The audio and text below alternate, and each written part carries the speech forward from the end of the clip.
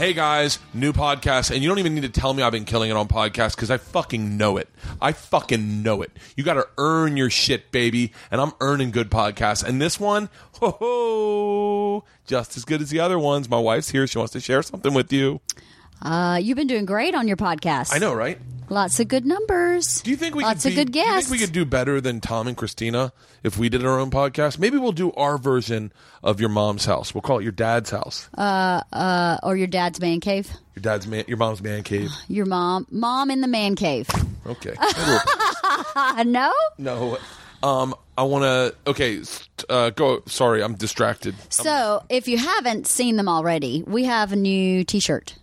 It is a Marshmallow Bear T-shirt. If anybody's seen this live on stage, it's a pretty great story which I'm the hero. I have to say, I am the hero of the story. I told it on Comedy Central, this is not happening, which is a reminder to everyone. You will get this a day late, but this is not happening. Re-airs on Comedy Central. So it is back on Comedy Central. It's Ari Shaffir Storytelling. It is one of the coolest shows out there. So check out This Is Not Happening on Comedy Central. I think it is Tuesday nights at 12:30 or Wednesday mornings. But just find it on Comedy Central. Put it on your DVR and record it. We all love Artie to death. Keep going, babe. So anyway, new Marshmallow shirts. You can go to BurtCast.com and click the link there to buy a new shirt. You can buy a machine shirt. We have BurtCast shirts and we have BurtCast mugs. You can buy a signed copy of Life of the Party, which is the book Burt wrote, and it's a pretty darn good book, I must say. Mm-hmm. And we also have signed copies of Bert's baseball card. Topps made a baseball card. I'm going to stop selling them soon because I want to keep them for me. We got a little bit more, but we have a lot of them. Okay. So, the chickens are coming in the fucking man cave. So go to BurtCast.com and buy some merch. I'm very proud of the merch because I did all the merch, right?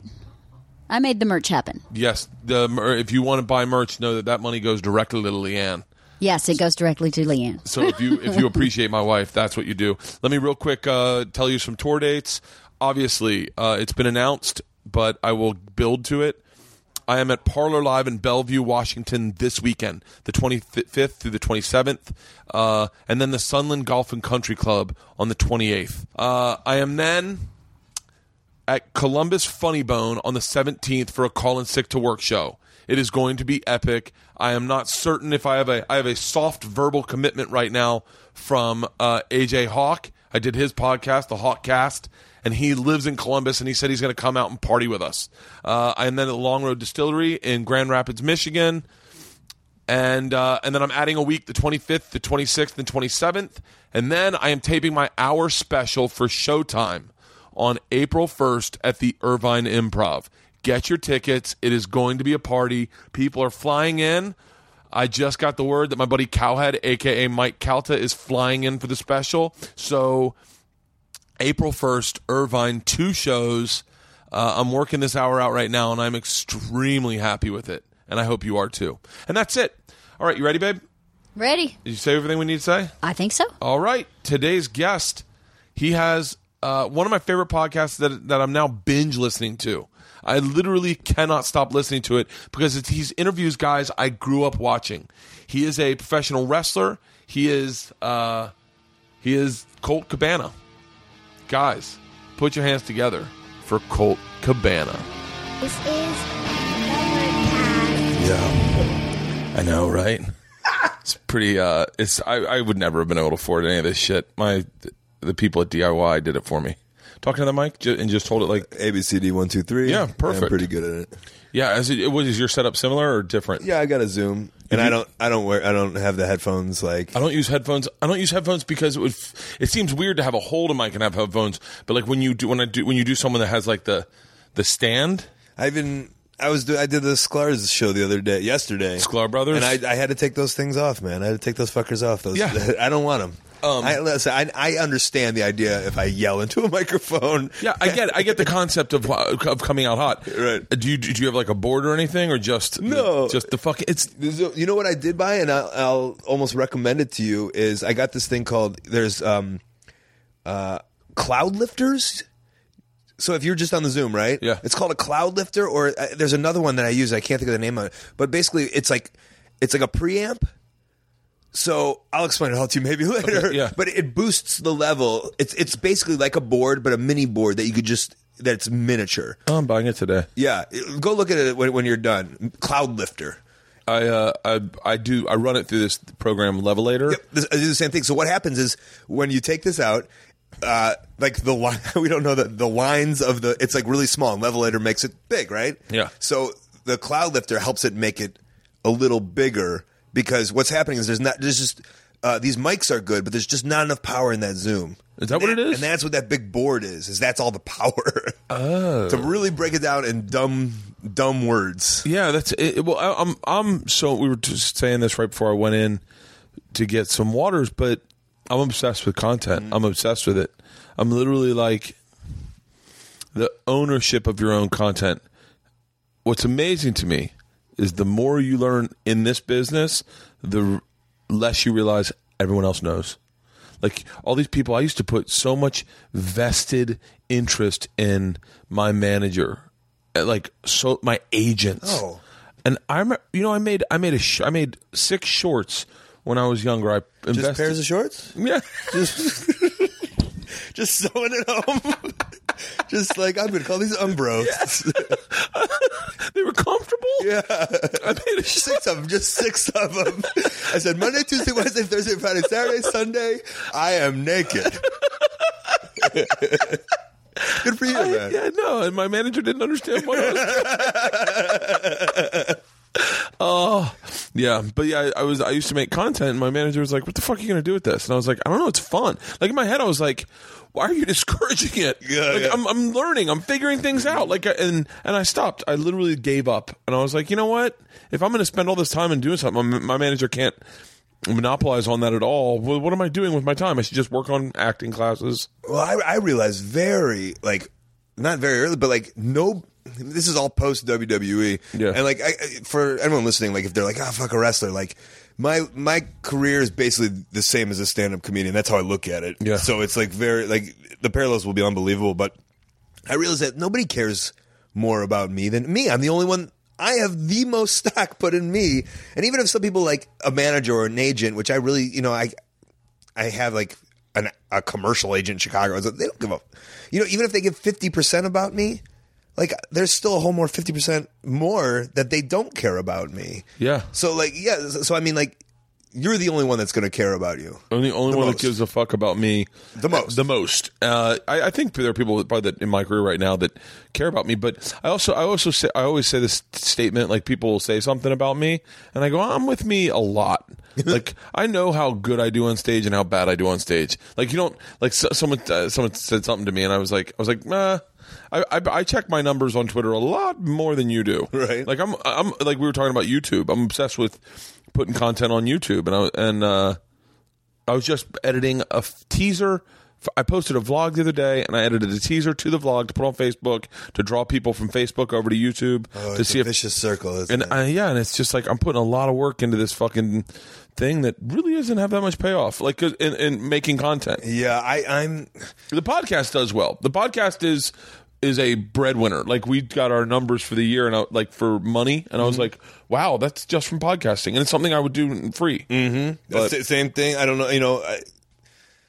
Midroll does my, I don't know who does it. So Midroll does my advertising. When they like first came to me, it was like, we can give you this much, and they were like, I'm sorry. That's what they thought. Like, oh, you're probably a big, big wig in the wrestling community or whatever. And they were like, we can give you this much. My jaw hit the ground. I was like, this is a living. That's, you know what I'm saying? Like that's a living, and like they're offering to this for doing this thing that I've been doing for free.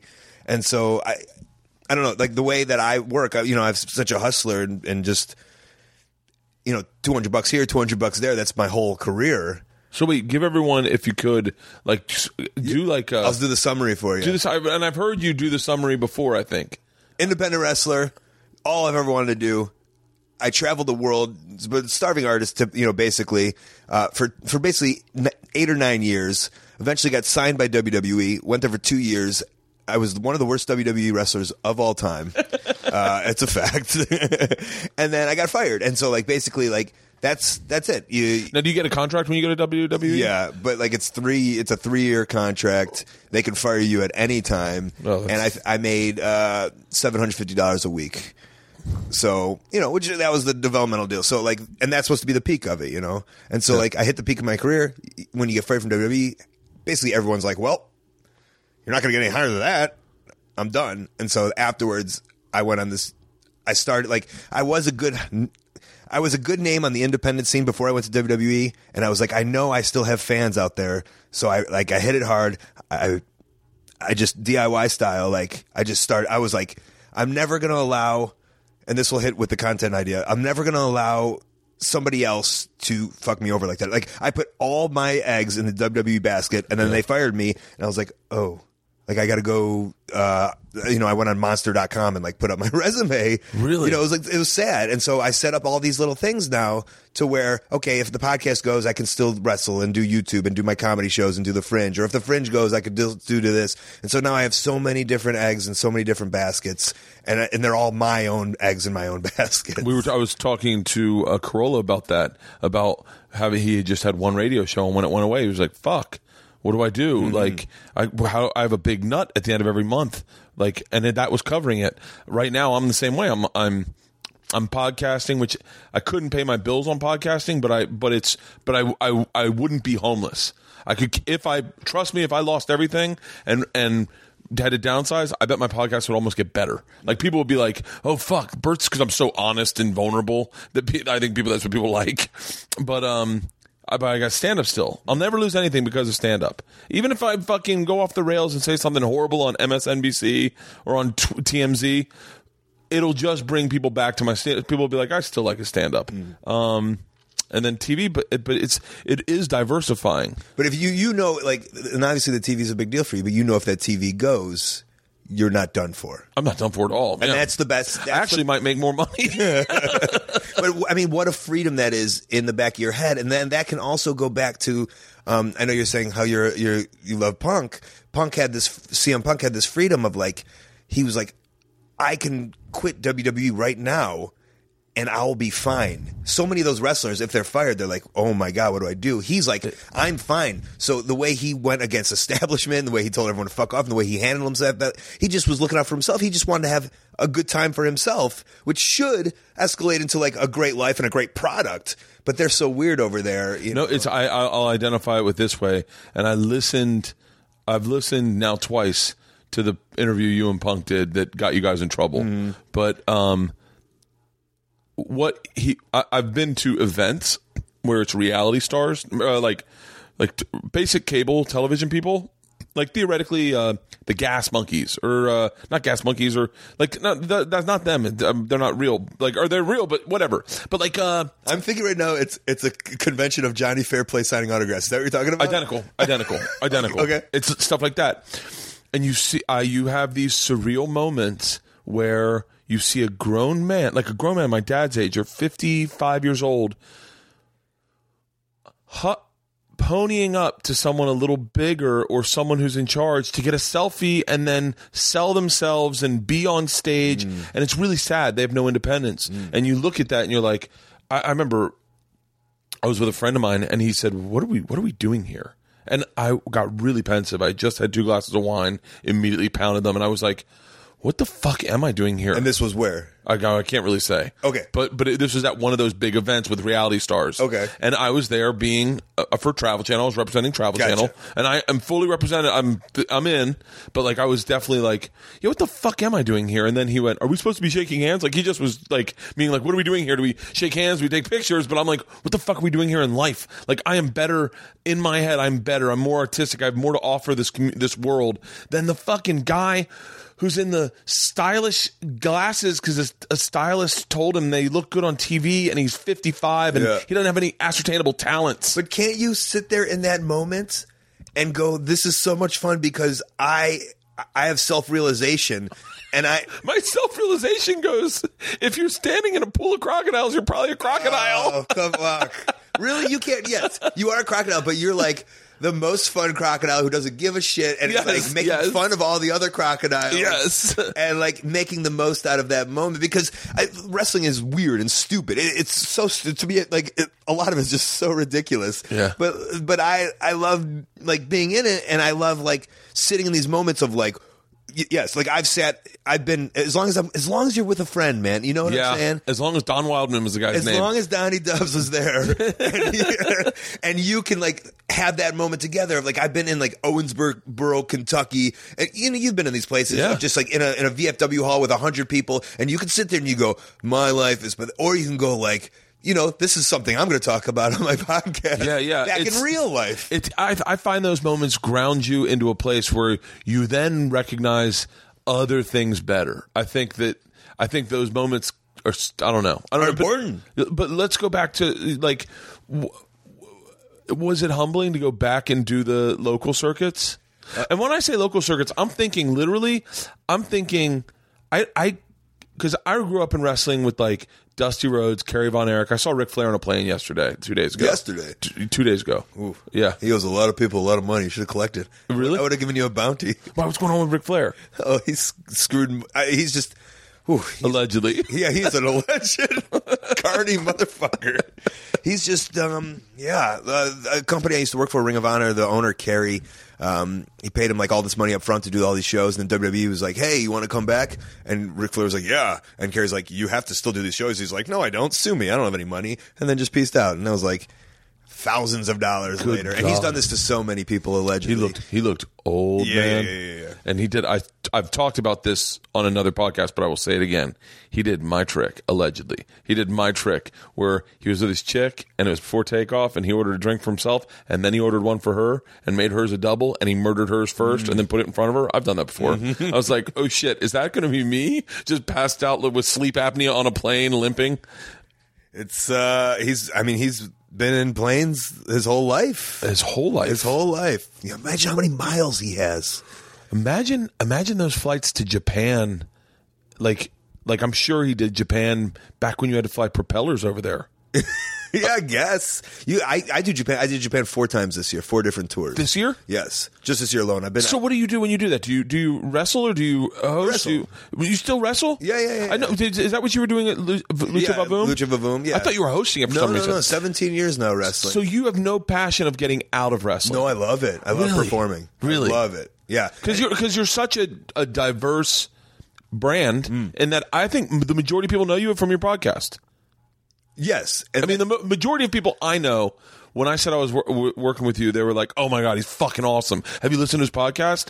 And it's such a way, like, you always hear guys trying to get out of the sport and find and like become actors or like, the John Cena's or. But that's why I think my podcast is, that's why my podcast is the podcast, is because I'm on, you could take this thing on the road. I'm on the road. I'm in the locker rooms. I tell my stories of still doing it. And like while I'm doing it. So like there's guys now like, and this is no knock on any of them, and I'm happy for them. Jericho and Stone Cold and Jim Ross, they have very popular wrestling podcasts. Yeah. But they're all retired and they're all millionaires.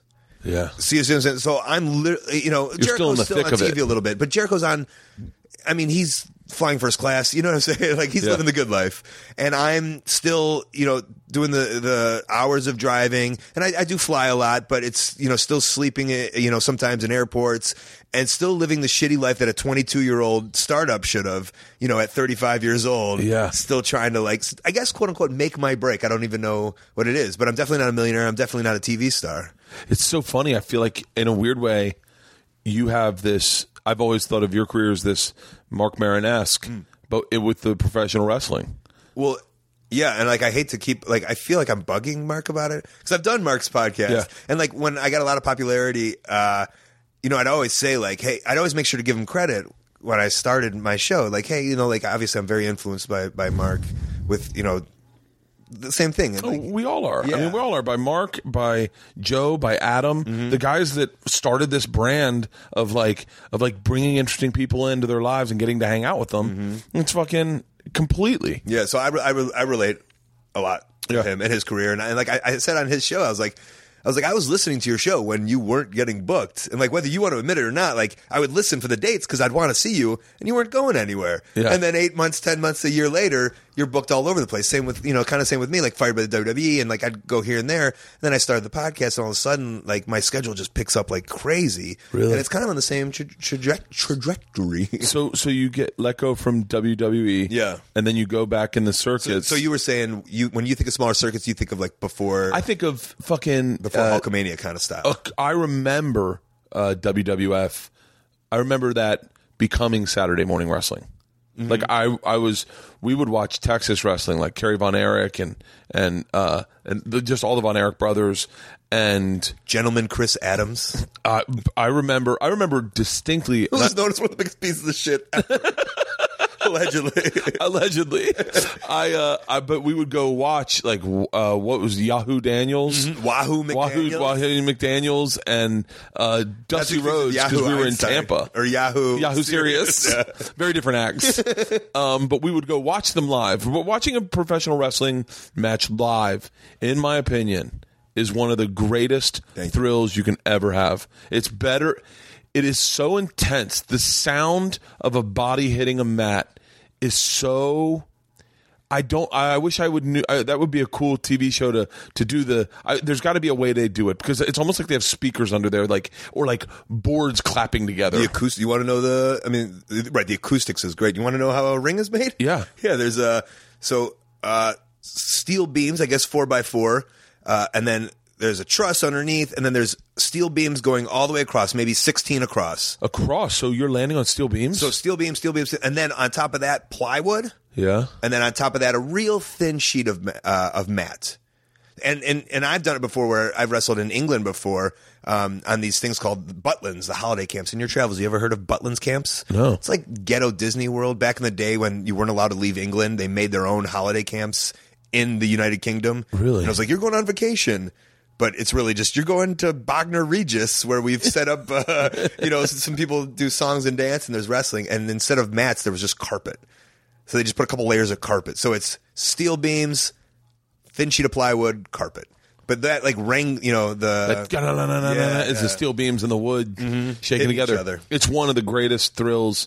I remember. I mean, I look back so fondly, and then I remember you'd go on Friday night was when the shows were, and I remember waking up break of dawn, waiting for wrestling to come on, and it'd be like putting my sister in moves, just like here's the claw, but so it hits so many people. Sorry, it hits so many people at so many different ages because now I love taking older friends who I think my career is based off of nostalgia of the fact that I loved it when it was in the 80s and I love it because it was in the 80s. That's what was my love, but so that love of wrestling is there. But you could come now to these shows when you're older. I'll do the Fringe and I brought Kanane and Shafir to some of the wrestling I did in Scotland, and they were just they loved it. And they don't watch TV wrestling, live wrestling is so good. It's so good. And there's good. so many alternative hipster shows now where you can go to these shows and drink beer and have fun. Yeah. And there's 18 and over shows where it's not. When I started in '99, it was a lot of Doink the Clown was on the show, and it was for kids. Yeah. And now it's it's totally transcended something completely different, where the live show is great for just adult dudes. I want to see. I haven't seen a live show. I was going to come to the Lucha Vavoom tonight. You got one tonight. I think they're both sold out. Yeah. Well, but somebody could sneak you in if I'm supposed to go out with my production company tonight. I was like, "Hey, you guys want to scrap that and go down to Lucha Vavoom?" So. What and Vavoom's one of those shows. That one I've heard stories Dana Gould hosted it one time. Blaine Capatch hosts everyone too. But does he? Yeah. So my reference was those are the smaller ones. That's what I remember being the local scenes. Is that still around? Yeah, I mean, so essentially that was the bigger local scene, but then. That was the king of the local scenes in every different town, 50 different states, and then Vince McMahon bought it up and made it one big production. Yeah. So those little things are still around. Some on a big scale, some on a little scale. And I'm the king of the little scale show. That's my claim to fame. And so that's what I do. Yeah. And so what was it depressing? It was just depressing getting fired from WWE. It wasn't hard to go back to these shows. Yeah. Because that's what I'd done for 8 years, and I really enjoyed it and really liked it and made a connection with a lot of people. B, I wasn't a superstar in the likes of John Cena, Randy Orton, whoever it might be. I was the scrubbiest of the scrub. You know what I'm saying? I never went out there and people were like, "Oh, my name was Scotty Goldman. They made me the Super Jew." Yeah. And I am Jewish. Goldman. Yeah. So they weren't like, "Goldman." I don't even know what chance you do for Goldman. So, I never had like a false bravado, if you will, or any of that. So like I was my reality check was still intact. And what year is this? That was 2000. I signed in 2007. I was sent to Louisville for a year. Then I was fired in 2009. In 2008, I spent a year in Tampa. They sent us to Tampa. Really? Yeah. So I know Dale Mabry very well. Do you know? Oh, God damn it! Do you know Cowhead? I know Cowhead through X-Pac, who's a wrestler. I know X-Pac. Yeah, or the 1, 2, 3 kid, and he would always just say how great Cowhead was. Oh, he's still goes to every wrestling match that comes to Tampa, and he's still passionate about it. So I never met Cowhead. Oh, you got to meet him. But I know X-Pac, I think, would always say nice things. I know. I met X-Pac through Cal. I was drinking with my buddy Omar Dorsey, and you know Omar? I think the Sklar's dropped Omar Dorsey's name, but because they were telling a story how they were at the NFL Network, and Daniel Bryan was there, who looks like a normal dude, but it was at one point with the biggest guy in wrestling. Still, he just retired, right? And the Sklar's were like, "Oh, that guy was nice," and Omar Dorsey's like jaw drops because he's like, "Oh my God, Daniel," because he's such a huge wrestling fan. Yeah. Oh, he's massive. We were drinking over at the bar at Pat's over there, and I tweeted a picture, and X-Pac replied, "Oh, how cool! It's the guy from Ray Donovan." And fucking Omar lost his shit. He goes, "Did X-Pac just say he knew who I was?" And I was like, "How do you know X-Pac?" And he was like, "Are you fucking kidding me?" Yeah. I heard some it was a different show I heard him on, because I'm obsessed with podcasts. I'm obsessed. Great. And I listen to everything. And I love comedy podcasts. Yeah. Because I'm a big comedy guy. I love it. And so, yeah, he was dropping, there's like a different level of guys, and he was dropping like hardcore lingo. Like he knew it. And I was super impressed. And that makes me happy. You gotta have him on your podcast. I only have wrestlers on my. Oh, that's right. And I think, as I looked at the list the other night, I was like, yeah, I guess that would make sense. Yeah. But I do live shows.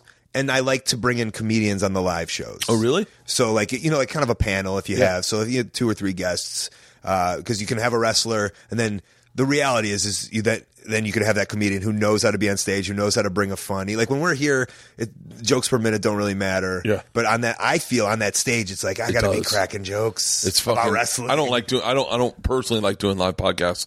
I don't mind doing ones that have a motive, but when people go, "We're doing a live podcast, we're just going to hang on stage," I go, "Listen, I'm on stage a lot. Just hanging does not warrant a ticket price." Right. Like, trust me. But so then when did you decide to start doing your podcast? So obsessed with kind of like, I guess always obsessed with talk radio. That's what I listen to. Yeah, me too. We travel a lot, so I'm just traveling. It's like a song's 3 minutes, but a podcast is an hour. So when I'm on a plane and I'm traveling, I'm taking the train from my house to the airport. It's a 4-hour journey by the time you're all done with it. Yeah. How many albums can you listen to? But if you can be informed and start listening to podcasts, so a wrestling fan I think I was on a wrestling radio show, and I was saying, I love comedy, blah blah blah, and someone was like, "Hey, you should check out Comedy Death Ray." Yeah. Galifianakis is on it or whatever, and then I started listening to that, which spiraled me into Marin and Doug Loves Movies and all the awesome ones, and Rogan, and then in 2010 I started. I was like, why? I was like, who's going to do this style for wrestling? Yeah, I feel like I remember when you started doing your podcast, because I remember everyone going like, "Oh, he's the man in podcasting." Like, I remember seeing that, and you've got a name. You got a name that's anytime that's anything with Babana, I get excited. I go, "Is it Colt?" Like, there's a guy on Twitter named Luke Cabana, and he retweets everything I write. I'm like, "Hey, no, it's a different guy." I appreciate that. Do you, this is a little technical question. Yeah. Your intros, do you chop them up and splice them together, or can you really do an intro that fast? Which on the one with CM Punk, I was like, I'm listening. I'm like, he's got to splice these. He's got to be splicing these. It's such a tight intro. So the intro they do on every single show. Yes, yeah. I can do that fast. I can rock that out. Really? But I have monologues. I splice those up. Is that from wrestling and being able to deliver dialogue and be in character? Well, that's from listening to myself doing a podcast and going, get on with it. Really? Like, God, you're so slow. No one wants to listen to this. I so find it impressive when you watch old videos of wrestlers being interviewed, how good they are at improv. And just bullshitting. I don't know. Well, God, I think improv and bullshitting, are they two different things? I think they're two different things. Because, like, I'm a little obsessed with The Rock, and I watched some of his best lines, and he called this girl, this blonde chick. She said something. He goes, "Listen, Little Miss Lemon Panties," and it was like such a great little line. And I was like, did he, like, in my head? I'm like, wouldn't have been able to come with that on the fly, and I'm pretty fucking creative. Like, is he writing these? Are they writing? They must be writing copy. Is he memorizing lines? Like, I was fucking, and you watch those old Dusty Rhodes ones, and he just, those are all. But so I'm gonna say the Rock stuff all scripted. Really, I'm gonna say the old stuff all off the cuff. Those, and I've on the podcast I'll hear there's stories of guys just like, we just drove in cars. To the next town, and all we did was just cut promos to each other. Really? And they'd reuse those. And the thing is, they'd reuse those promos in every single town. And it's just like comedy. It's like they tighten up their promo, they tighten it up. You know what I'm saying? And then eventually, the one time that we remember it from being on TV, with the one promo, like that was just one of 8,000 times that he cut that style promo or had those words, in some kind of order. Fucking fascinating. Yeah. Yeah, and that's, I mean, it's stand-up, right? Yeah. On the road, doing your act, and then you do your special, and that's what it is. Do your radio, and you got that one little rant about your dad or about Throwback Thursday, and it happens to show up in conversation. Fuck, I never thought of it that way. Yeah. That's so crazy. Is The Rock cool? I've maybe met him once. I'm not the guy to ask. Do you like him? God, it's so funny because, like, I'm always on, like, Team Punk. And I know Punk, like, I don't know where he's standing. He was very upset at the time when he wrestled him. Really? So, like, it was easy for him to be like, oh, this guy's just coming in, blah, blah, blah. But everything I've ever heard about it from anyone says, besides Punk. And I think at the end of the day, Punk likes him. Well, Punk's one of the most divisive, guarded? No, like, he's someone either people love or absolutely fucking hate. Yeah. I got him and Ziggler mixed up for a long time. As people, as human beings. So I wasn't the massive wrestling fan, and I heard Amy Schumer fucked one of them. And I immediately you looked at Punk and go, oh, that makes sense. Immediately, you're like, it's CM Punk. The fuck is she doing with Ziggler? I get it. What the fuck conversation are you having with Ziggler? Nothing against Ziggler, but I saw him do stand up one time, and I was like, the fuck's Amy Schumer fucking this guy for? Oh man, but he's a giant comedy. So it's probably he's a big comedy guy, and he's a very sweet guy. He was very sweet, and I think at the time I was a little blown away. We did some wrestling stand-up show where wrestlers and stand-ups did it, and he was it sold out, and people were obsessed with him, like obsessed with him. And I was like, I've never seen this kind of fandom. It's wild, isn't it? It's great. Yeah, that's why I like where I'm at, because I feel like I have like those WWE fans. It's a different. Right, the fandom is wild. I have that wrestling fandom like obsessiveness, but I have like I feel I have the normal fans because it's a little hard to find me. You know what I'm saying? Yeah. You have to really be invested in like wrestling and like I feel normality to be like, oh, Colt Cabana, the guy who does the podcast where they talk and they bullshit, and he's funny and he's charming and he's normal and he's like me and he's just trying to make a living, as opposed to like you see on TV, like, oh, I love when Dolph shakes his butt and has those abs, and he's on my TV every night. So, but that is the wrestling fan, yeah, and I don't think people like give us or that world enough credit for the just like so like when I got like. I just started this new. You don't mind if I plug a new podcast? Give a shit, dude. It was on this thing called Howl. Marin's got his backlog catalog. I started a new podcast on there, and they they paid me to do these 3 podcasts. I produced them DIY style. Man, I made it my own. That was pretty awesome. I tell these stories about it's called Pro Wrestling Fringe. It's about the weird shit in wrestling, not like, hey, what's Hogan and Cena doing? Like what? Hey, one story about Sputnik Monroe, the guy who allowed black fans into the Memphis territories to like diversify. It was just white fans were allowed to watch Memphis wrestling, and then he was like, he changed. He was a white dude. He's like, I'm not wrestling unless these black dudes get to watch with everyone, and then and that allowed white and black fans to watch together. Holy shit! Yeah, and then I tell the story, but the fact all these famous comedians are on this Howl app doing special podcast. And then here's this weird wrestler. And I've found my way into the comedy world because I'm such a comedy fan and I get it and I love that community. And they're just like, you've blown away. Like, we've never seen reaction like this to a show on this thing. It's like, yeah, I have great fans and no one, like, these fans, they have money. They're just like every other normal person. And like, but people are just like, oh, wrestling fans, they're weird. But like, no, they're normal and they spend money and they're great consumers. And they're like, to a fault, they're into a fault. Do you tell a story of Sputnik or do you bring them on or do you talk to people that work Sputnik's with them? dead. Yeah, I imagine. Yeah. And I told a story about Tom McGee, who was supposed to be the next Hulk Hogan. And Vince McMahon was like, watched him wrestle and was just like, holy shit. He's like, everyone's fired. Hogan's fired. We got Tom McGee. And what it was is he wrestled Bret Hart that night. And Bret Hart is so good, he made Tom McGee look like the next Hulk Hogan. So they signed him to this giant contract. And they realized, oh my God, this guy sucks. Unless you're fighting Bret Hart. If you want to fight Bret Hart every night. So I'll tell the story. I'll score it.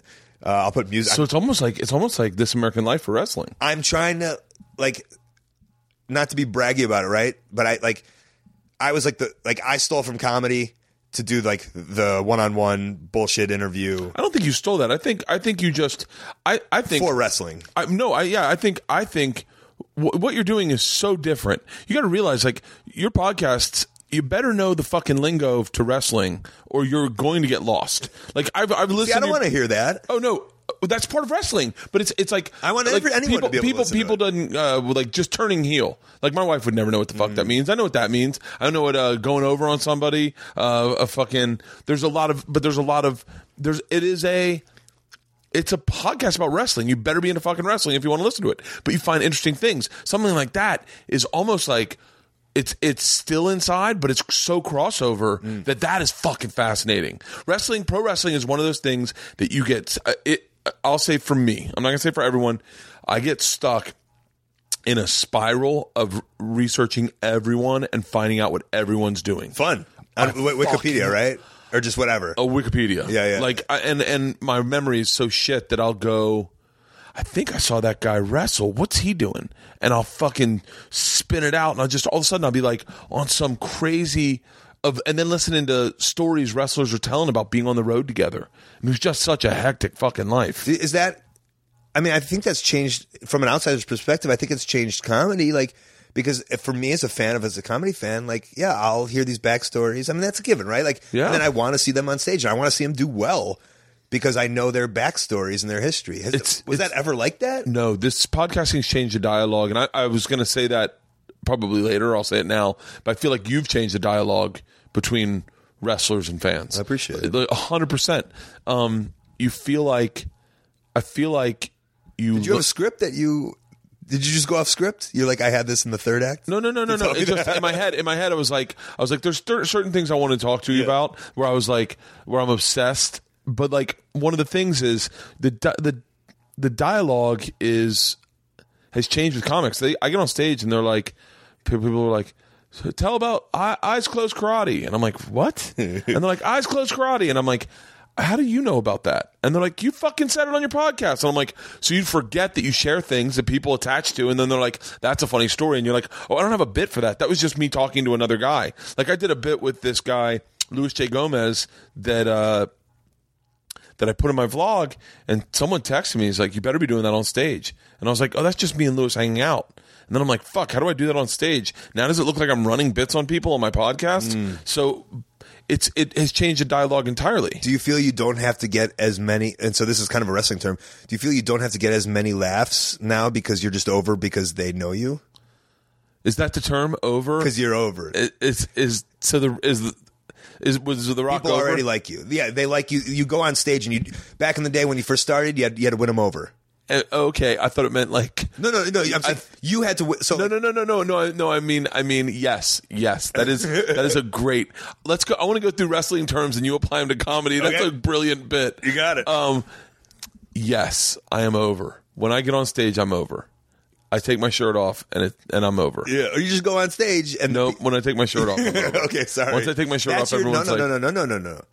Take your shirt off. That's a big high spot for you. That's a big high spot for you. People are going crazy for that. That's easy. It's a big high It might spot be your for me. finisher. What's your finisher? Just chugging a whole bottle of vodka? No, telling the machine story. Okay. Like what would be that? That is my people's elbow. Yeah, that's your finisher. I wonder if at any point Rock was like, ugh, the people's elbow again. I have a new move I want to try out. Right. How come no one's liking my new move? I feel like it took a while to get it took a while to get both of those new moves. Like, if you really think about it, and that's the fun thing about wrestling, is anything can be over. Anything could be a finishing move. You just have to pound it and pound it and pound it. Like, think Hulk Hogan. Yeah. A leg drop. A fucking leg drop. Right? Yeah. But you think Hulk Hogan did a leg drop? Oh, that's the greatest move of all time. That was an elbow. Everyone does an elbow drop. Yeah. Rock does an elbow drop. He made it the coolest thing in the whole world. Yeah, that's so crazy. So anything could be anything. I mean, I remember the ones like when we were a kid was like the camel clutch. Camel clutch was like, oh fuck. Or when the Iron Sheik would load his boot. It's so funny. I bought that hook, line, and sinker. What did that ever, someone explained it to me later. Like, I just knew they were like, he's loading his boot. And I was like, okay, the announcer says he's loading the boot. Must be deadly. Like, apparently he's keeping something like under his foot. And A weight was inside the sole of his boot. Yeah. And when he decided to load it, the weight would go to the front and it was like brass knuckles. He would tap it down by God. So weird. I remember, and you'd be like, as a kid, you'd be like, he's loading his fucking boot. No one's looking. Fucking look. Watch. Oh, God damn it. Can I tell you a story about the camel clutch? Yeah. This is fun wrestling stories. There was a guy named Muhammad Hassan. He was doing like the Arab gimmick after 9/11, and he was doing the camel clutch as a finishing move. And Eddie Guerrero was in WWE at the time, and Eddie Guerrero would sometimes use it. And Muhammad Hassan, Eddie Guerrero, a legend in wrestling. Muhammad Hassan, a rookie. However you want to relate it to comedy. An open micer versus a guy that's been doing the road. I was going to give like an open mic going up to Kinnison and saying, "Hey, don't tell this joke." Yeah. So Muhammad Hassan goes, "Please, can you not do that move? It's my move." And Eddie was like, "Oh, okay." And so Eddie told some of the guys what Muhammad Hassan didn't know is Eddie Guerrero's father invented the camel clutch. Shut the fuck up. It was literally his family's move. And Muhammad Hassan was like, "Don't do that move. It's my move." Shut the fuck up. Yeah. So that's a little camel clutch backstory. I love old wrestling stories. The same way I love old comedy stories. Like, what are your favorite old wrestling stories?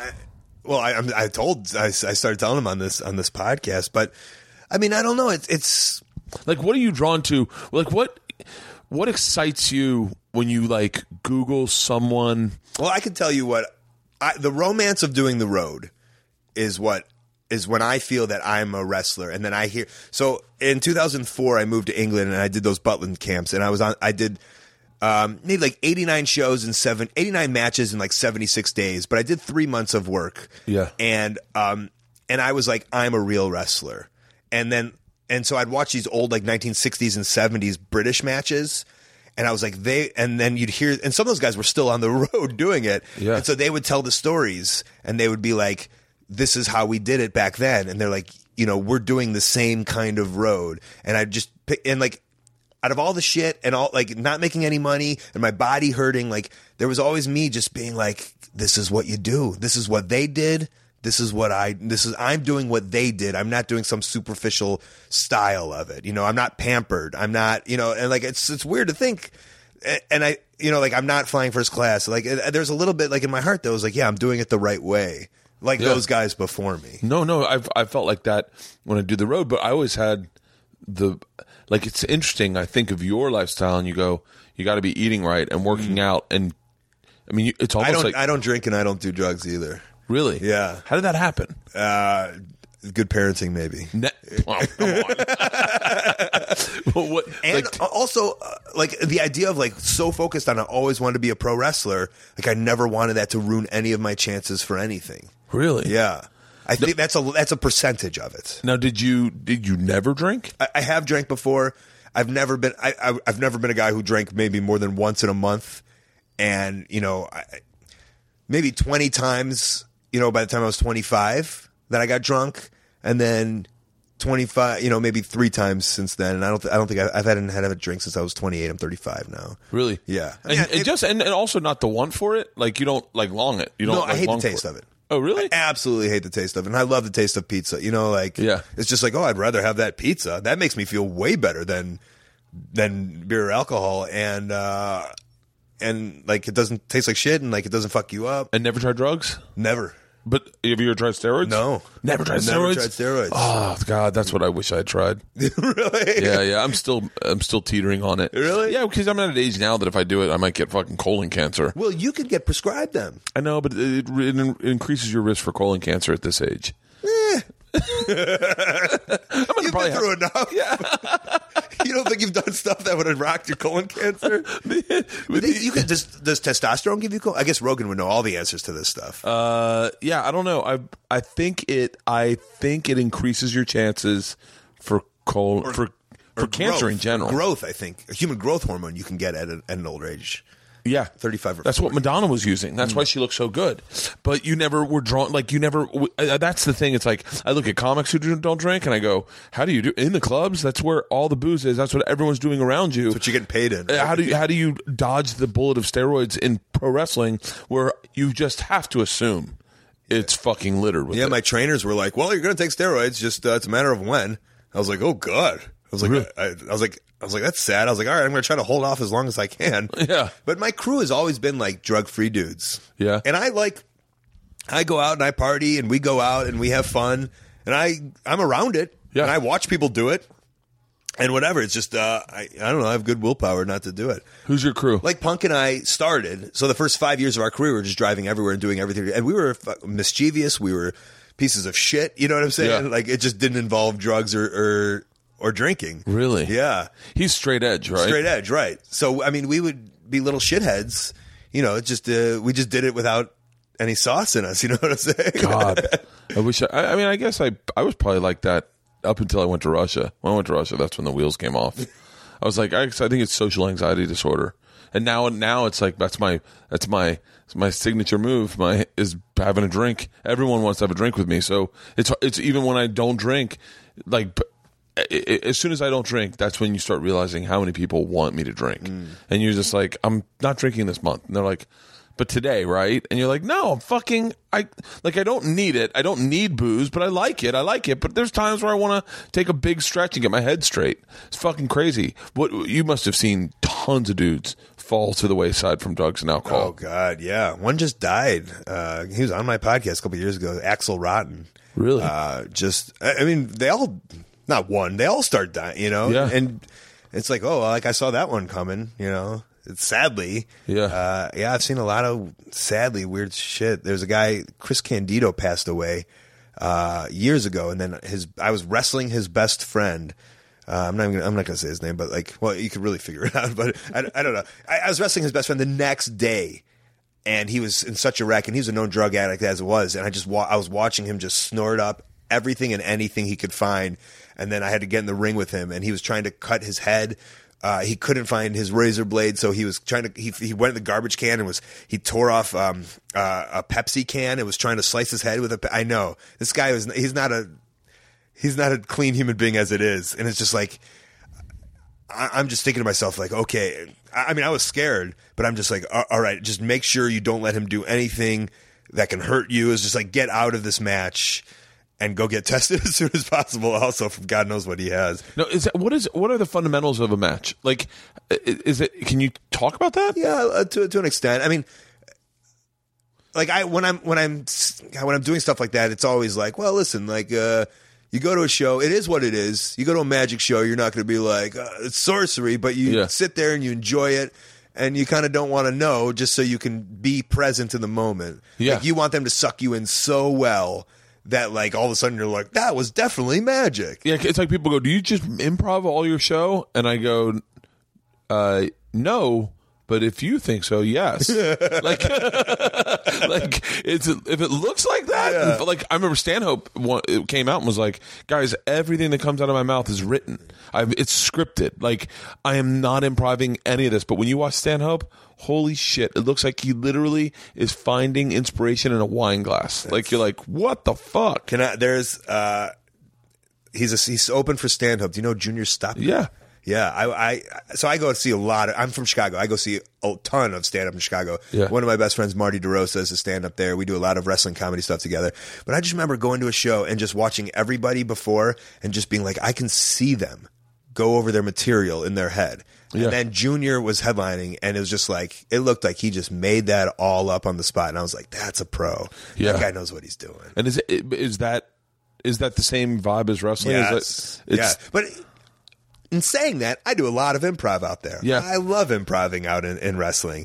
So if you want to know like the basis of it, like I'll go to you and I'll say, like me and you know we're wrestling. We're wrestling. You're my bad guy because I'm the good guy. I do comedy wrestling. That's my style of wrestling. I'm a comedic wrestler.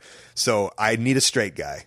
You're my straight guy. Yeah. You know what I'm saying? So hey, I got like 4 or 5 bits I want to do in the beginning, and then I want you to cut me off and beat me up. And then I'll make my Hogan style comeback. You know what I'm saying? And so my bits are like little jokes that I make through wrestling, and I'll tell you them all. And then we'll go out there, and then while we're fucking around, and because I like to fuck around, and I'm doing stuff, you know, we don't call it this bit A, bit B, bit C. You know, I'll say like, hey, the monkeys thing. You know, like that's the extent of it. And so like, but I'd be like, hey, let's go to A right now, or hey, let's go do the monkey thing, or hey, do the arm thing. Let's do the arm thing. Take this, do the arm thing. Hey, and that's kind of how like. Really? Yeah, in a match that would work. How do they teach you this? I mean, that's just. Is it like? I mean, that's on the road. That's just being on the road. 4,000 matches. Really? Yeah. and a lot of it, for me, a lot of it's my own. Like we find our own styles, or we find how to do it like our own way. Yeah. You know, like some people don't do it like that at all. They do it completely different other ways, and nothing's right, nothing's wrong because it's art and it's beautiful and it's subjective and. That's the best thing about it. A lot of people don't realize that. And when people, it's the same with comedy, right? When they're like, Colt, you fucking suck. It's like, that's fine, but this guy thinks I'm awesome. And I love that this guy thinks I'm awesome. And like, I don't suck because this guy thinks I'm awesome. How can I suck? In a weird way, but in a weird way, I don't know if this is like, if this is maybe my lack of perception of it, but these people's love and hatred is becoming less. It's like people are hating Phil now as opposed to CM Punk. Okay. Like, is that accurate? Like when I was a kid, people hated Hulk Hogan, not Terry, right? Fucking Bolay. Like I feel like people. God, I think it's all mixed. I don't think there is they don't know Phil because anything that he's ever done. And first of all, But do you think then? Do you think that I call him Punk? You know? Yeah. Oh yeah. But I get what you're saying. But anything he does in public, anything he does for anything, is for his quote unquote brand, right? Yeah, but it's almost like the brand has been. I wish I knew the right way to say this. That the brand has overtaken the person, like because I mean, now we're talking about MMA, and people are literally being like, "Oh, Punk will never fucking fight MMA," and you're like, I don't know if people. I really don't know. Like, I don't know if I know that Ziggler is a different person than Ziggler.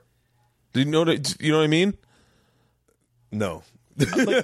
like when he's doing comedy or just him in general. Just him. Yeah, because we're on 24. It's a 24/7. 24/7. Yeah. Yeah. Are you ever not you? Yes. Like you're you right now, right? A little bit. Yeah. But then no. I'm a little Colt right now. Okay. Like if we turn this off, I'll probably be like a little quieter. Like a Scott, right? Like I don't want to be on. I just want to sit and do nothing. But do you realize like this sounds crazy, but like, and I'm dealing with this in my life is that there is no differentiation between me right now, me picking up my kids, and me on stage. It is all the same brush stroke. Okay, 100%. I believe that the accessibility to your celebrity, the person you love, your accessibility to that person is it's almost indistinguishable these days. Like it's indistinguishable. So when they say things, when people take periods and go, I'm getting offline because it's driving me fucking nuts. Mm-hmm. People are saying legit things about you. Like, you know what I mean? Is that am I like I felt like when I was a kid, I knew that there was a difference between Hulk Hogan and Terry. Like in your mind. In my mind, Terry's just reading a book in his house. Like, you know, with the Homer Simpson glasses on. Like, is that what you're saying? maybe I didn't know. Did you know? I only saw that. I didn't think there was a Terry. I just thought there was a Hulk Hogan, and he was only available for me to watch Saturday mornings and Saturday nights main events and some pay-per-views. Yeah. So like they weren't real people. And that's the selling point for us is that, hey, we're just like you. But that's so funny. I need you to buy a ticket because I need to live. I don't have a machine pushing me on Saturday night's main event, where I don't have like I need access to you to know that I need you to make a living. Whereas Hulk Hogan in the 80s was just like, show up, Vince will take care of all of that. You know what I'm saying? He'll put you on Saturday Night Live. He'll put you, he'll get you the endorsement deals. He'll get you that. And you just play this cartoon character. I feel like maybe like Dice would be the same exact example, Or Larry the Cable Guy. Or Larry the Cable Guy now. Yeah, does he? I heard. You want to? I love how you just said I heard. I'm so excited. It freaks me out. His name's Dan, and he lives in Omaha. I'm going to Omaha this weekend. And he like hangs out at the comedy club, and one of the bartenders, I was saying something, and I said, "What's Larry the Cable Guy like?" And he goes, "He doesn't have an accent." I went, "What?" And he's like, "When he talks, he doesn't have an accent." I went, "Shut the fuck up!" Yeah. I go, "You're telling me I thought he really had an accent." And he's like, "No, he's like a regular person. That accent's not him." And I'm the person. Like maybe I'm saying to you what I'm saying, asking about myself is I believe in the dream. Like I believe in the dream. I believe that Larry the Cable Guy, I want to see him be that guy when I run into him. Mm-hmm. You know what I mean? Mm-hmm. And it's the same mysticism that professional wrestling instilled in me as a kid. Like when you get done the match and you'd get autographs from everyone, they weren't like they didn't like Dusty Rhodes wasn't like, well, it was very nice seeing you guys. All right, as you were. Gotcha. Yeah, it was Dusty Rhodes like, "Hey, little man, how you doing? Hey, baby. Oh, good to see you, baby. Good to see you, baby. Let me find you something for you there, buddy. What do you got there? Program? Yeah, I'll find that for you. You got to pay me $2 though, okay? That's $2 now. Give it to Mithy over there. She'll take your money over there. I'll sign anything you want, baby. I mean, and I only use Punk because he's probably the person that in my circle people talk about the most. But I feel like I don't feel like it's possible for him to be like, "Hey guys, today I'm going to be Phil, so let's dial back the hatred or the love or the adoration." Yeah, it's so weird because you want to say like the best performers are like if I was like I put on a shtick, people are like, "Oh no!" Like I thought you are you. It's kind of does it get cloudy for you? Because obviously Colt Cabana is like me. Scott, but it's cliche, but dialed up a little bit. And... Like I watched Colt Cabana get a sandwich at Subway. Yeah. Like I did. But I was on Periscope and I knew I was on a little, and even if I was like, I talk normally, like I just knew I knew that people that liked Colt, the people that like Scott are my mom and my brother. Like that's the only people I'd be playing for if I was Scott. The only people that like Scott.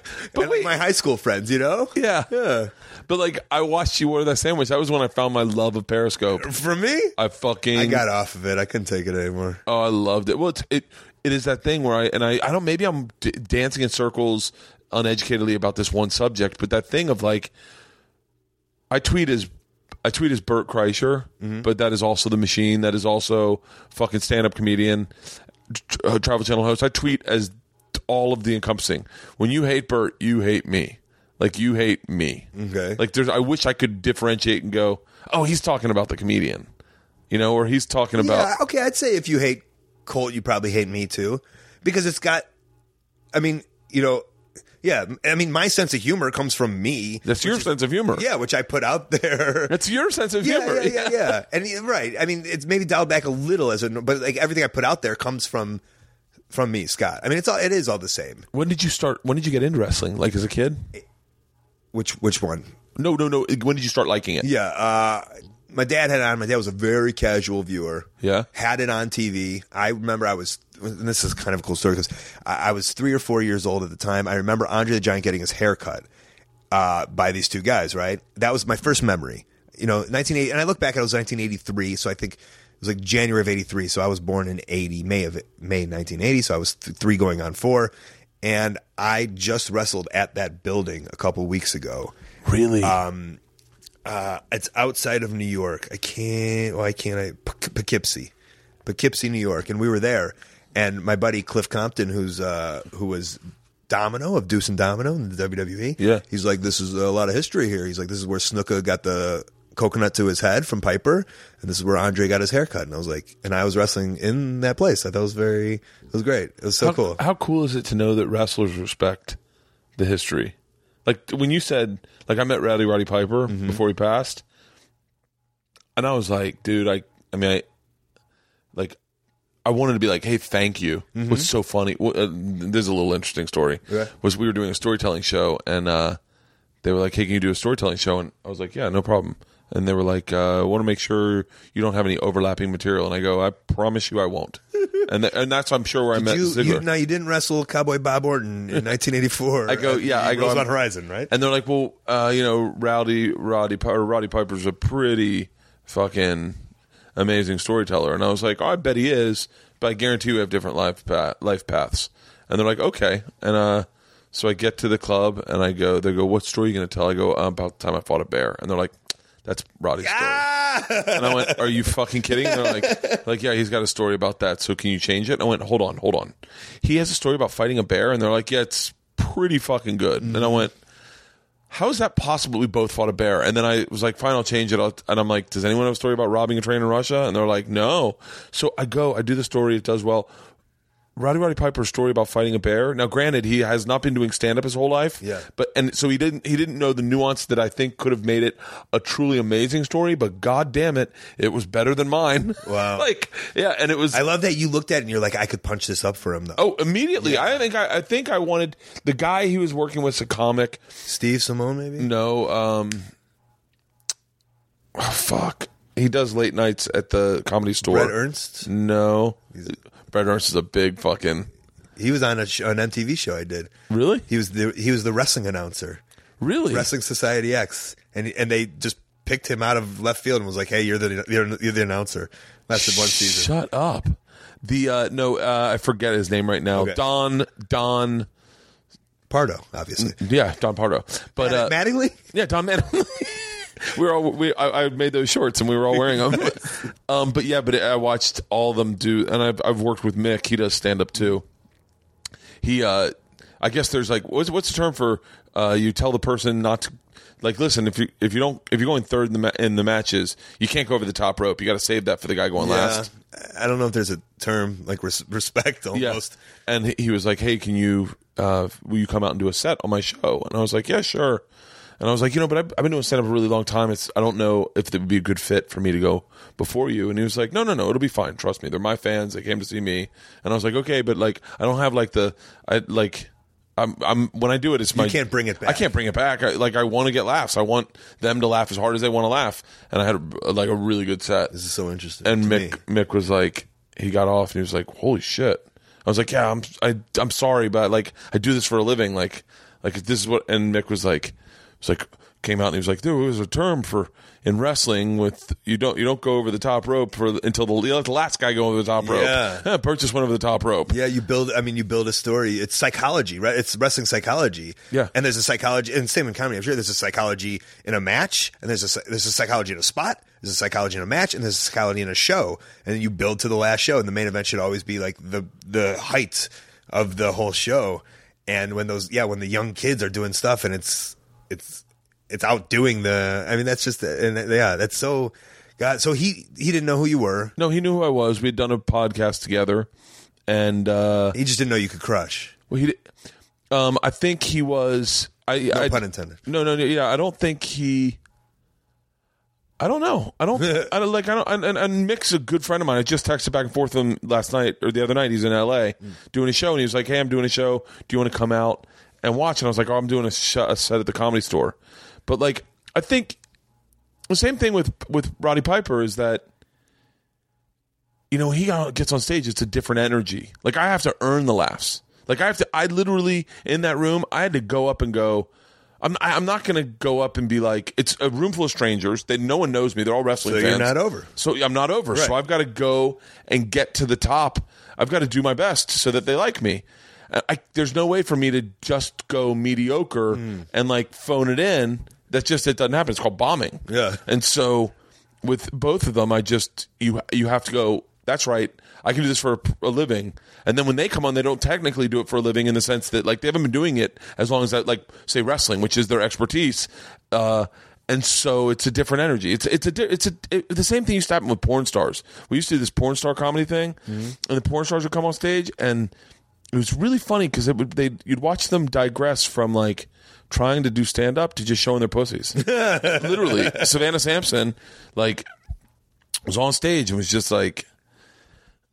She's a little fucking loaded, but she was like, how's everyone doing? And everyone's fucking going nuts. And there's this threshold, like people expect, we love you. Everyone's fucking sold out to see you. And she's like, so I got kids. And everyone's like, ooh, that's fucking uncomfortable. Yeah. And then she's like, but I fucking suck dicks. And everyone's like, yeah. And then she's like, where's that fucking guy that was on stage before? And then you're like in the back going, it's me. She's like, bring him up here.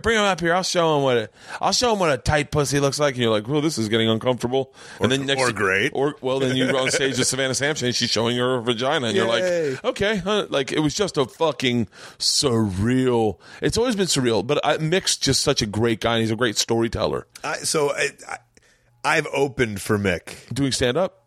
Telling wrestling jokes. Yeah. I refuse to say that I'm a stand-up. No, you can.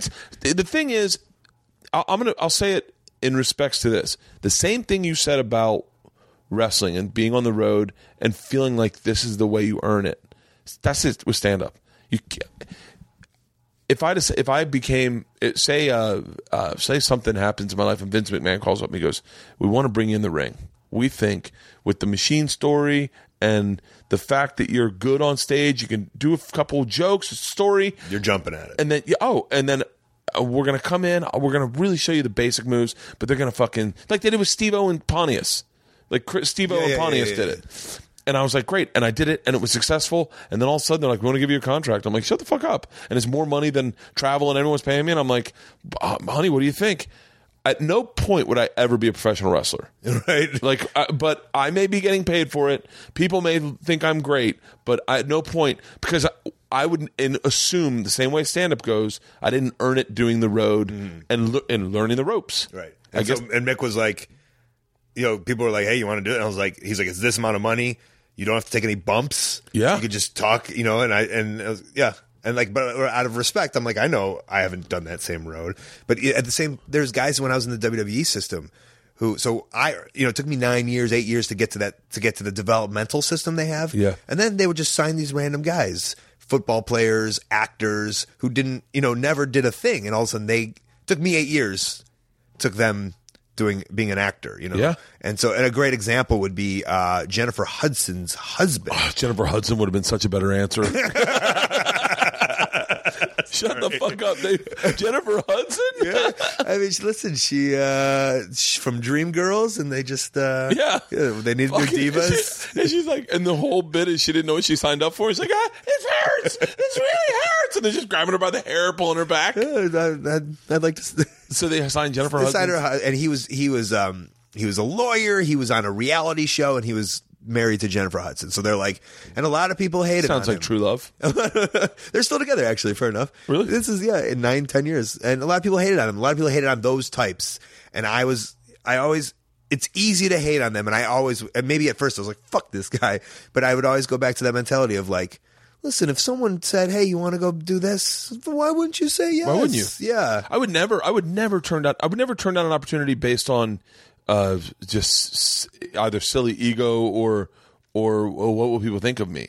But the same thing, it's like when you watch Mick's show, it's a good fucking show. Now, don't get me confused with like he's not following Bill Burr anytime soon. Bill Burr is a stand-up comedian who is one of the most prolific voices in our business right now. Trust me when I say, when I go after Bill, I have a very hard time following Bill. Not very hard time. I bomb. and then I wake up really depressed. But the truth is, Bill and I are identical. We're identical in this industry to each other. In our own views of each other, we're identical. There's no difference between me and him, and me and Rogan, and me and Ari, and me and Steve Simone, and me and Brett Ernst. We're all identical. We're all brothers in this fraternity that is guys who flew coach, who did the road, who had shitty fucking one-nighters, who got offered coke by strippers at the end of the night. We all have the same shared life experiences, which forms a common bond for us.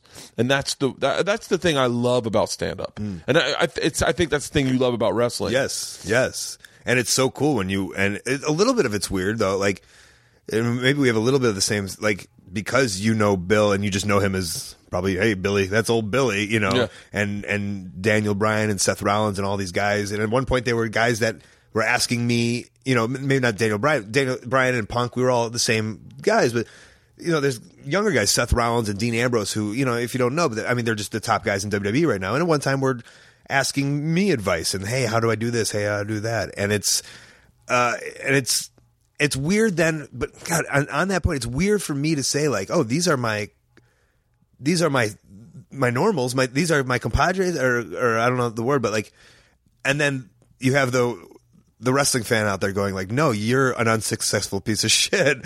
Dean Ambrose is the man, and you'll never be like that. I get that when people say stuff to me like, and you have to know that it doesn't get to me, but when Punk's my best friend and we're on the same trajectory, and then all of a sudden he's the god, and it's people like, oh, the number of people of you're just Punk's friend. That's all you are. The only reason you have anything, the only reason you have a podcast is because of Punk. You know what I'm saying? Like it's asinine for me because but I think I look at it from a side perspective of like I knew who you were before I knew who CM Punk was.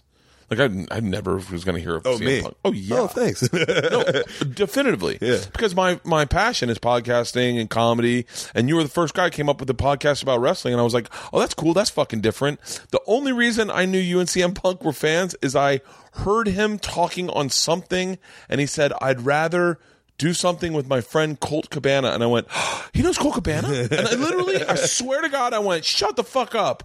And I was like, and then from that, it was like, I guess it was like I said, my history of wrestling is spotty, but I guess there was a time where he didn't want to work for WWE and gave like a statement or something. Yeah, he did that where he was sitting down. It's called the Pipe Bomb promo. It's like a famous promo, and he sat down Native American leg style. Crisscross applesauce. Thank you. And he broke a lot of rules that, like, Vince McMahon's like, these are the rules of wrestling. You're not allowed to break them. He broke like 7 of them, and one of them was saying my name and waving to the camera and saying, "Hey, Colt Cabana," and that was like kind of a big break for me. I saw that. Yeah. I didn't see it live, but I saw it online somewhere. Oh, I probably knew of CM Punk from WWE from MMA, and probably started looking at all the things, going like, who, like, what is this, and then like doing research or looking at the videos. I saw that promo, and he said your name, and I went, oh, who is this guy? Yeah. I know Colt Cabana. Right. That's so interesting, but yeah, I think I say the same thing when like people say to me like, "Oh my God, have you seen Daniel Tosh before?" And I'm like, "Yeah," and they're like, "No, have you seen his latest thing? He does this thing," and you're just like, first of all, I know him very well. I know him very well in the sense that I could call him right now. I'm not going to, and he's not calling me. But the truth is, there was like you said, the weekend we were on the road, we were just 2 fucking guys. No one's making a ton of money, and we just hung out and had lunch every day, and I drank every night, and then we gambled at night, and people still say like, they say that to everyone, anyone who has like in comedy they call them daddies. Like if you got a daddy, okay, that's the term in comedy. Is like a vet? Nope. If you have this sounds creepy, and this is not a term that everyone's going to throw around or want to use. But in comedy, the term would be I'm trying to think of. I don't want to say anyone's name because then it's going to sound really bad. But like I'll tell you this. I used to tour with Jay Moore. Okay. We used to be really good friends, and but that more importantly Ooh, I in heard the about this community. beef. Yeah, well, I don't, Sorry. I don't really talk about it, but I don't talk about it just because I don't want to say his name out loud and him to get upset. And trust me, he does not have any fondness for me, and I'm not returning any fondness back. But I don't. We're using him. Regardless. I don't want to talk about it. We're using him as an example. I shouldn't have used him as an example, but it's easier for me to use me as an example. So I was on the road one time and I just started headlining, and someone said, "Yeah, I'm looking for a daddy," and I was like, What do you mean? They're like, well, you know how like Ryan Dalton's Steve Byrne is Ryan Dalton's daddy, and like Jay Moore is your daddy, and I was like, I've never heard that term before. And they're like, yeah, it's someone who you say, I'm going to take you on the road with me. And then you take them on the road with you. And then that's your guy. And then the clubs know, oh, it's a package deal. Jay's bringing a feature. It's Burt Kreischer. And so Jay was that for me for, I don't know how long, but like Tom Segura and I shared him. Tom Segura and I and Jay used to be all very tight, the three of us. That's a good thing, though, no? It's not a good thing. It's not healthy. Really? It's not healthy. Okay. It's really not healthy. And obviously, I think you could surmise the unhealthiness in the fact that Jay and I don't speak anymore. And I think that probably happens more often than not. Like Heather McDonald and Chelsea Handler had a massive falling out. I think when I'm debating how to talk about this or whether or not to, but I think when your livelihood is dependent on someone else's career, it is not set up for an equal playing field, nor is it set up for an equal friendship. At certain points, certain people are 100% dependent on somebody and their moods and their attitudes and their feelings. So like you can't, and friendship shouldn't be based on that. You know, that makes like I would never tour with anyone right now. I would never tour with anyone ever. I will never go other than last doing stand up because I don't want to be dependent on anyone else. You always use the locals for. I use locals. I'll bring some people with me, but I really feel bad doing that because, hey, I'm not a great guy, and I cancel dates sometimes, and I don't want to think about your livelihood when I have to cancel my dates, like because there are some big paying dates where I go, hey, I can't do that because I have another prior commitment, and so what'll happen is I'll book a guy, and then he'll come with me, and he'll have like 8 dates on the books, and then I'll cancel all 8, and he'll have to then fucking scramble for work. And I've had people say to me, dude, I got fucking kids, man. What the fuck, man? And you're like, hey, I can't be your daddy. Like, you gotta fucking. There it is, yeah. Yeah, and so for me, it was just unhealthy. How did you and Punk maintain like a healthy relationship? We were always on the same exact level. And even when he was, and like, that's a credit to him, but as a person, he bought me always, and still does he picks up the tab. Yeah. That's the extent of it. You know what I'm saying? Like, we were best friends and are best friends, and there was that friendship, and as his career grew, like, he never came back, and like, he would come back from the road and would just need that that normalcy. And you know, I guess that was kind of me. Like, we'd still hang out in the same way that we did when we were 20. Yeah. And so he never let it get to his head. But there's some people that do let it get to their head. He never let any of that get to his head. Yeah. That's interesting. It's very difficult. It's all about the person, isn't it? Oh yeah, like Tom Segura is one of my best friends. What is to this day still one of my best friends.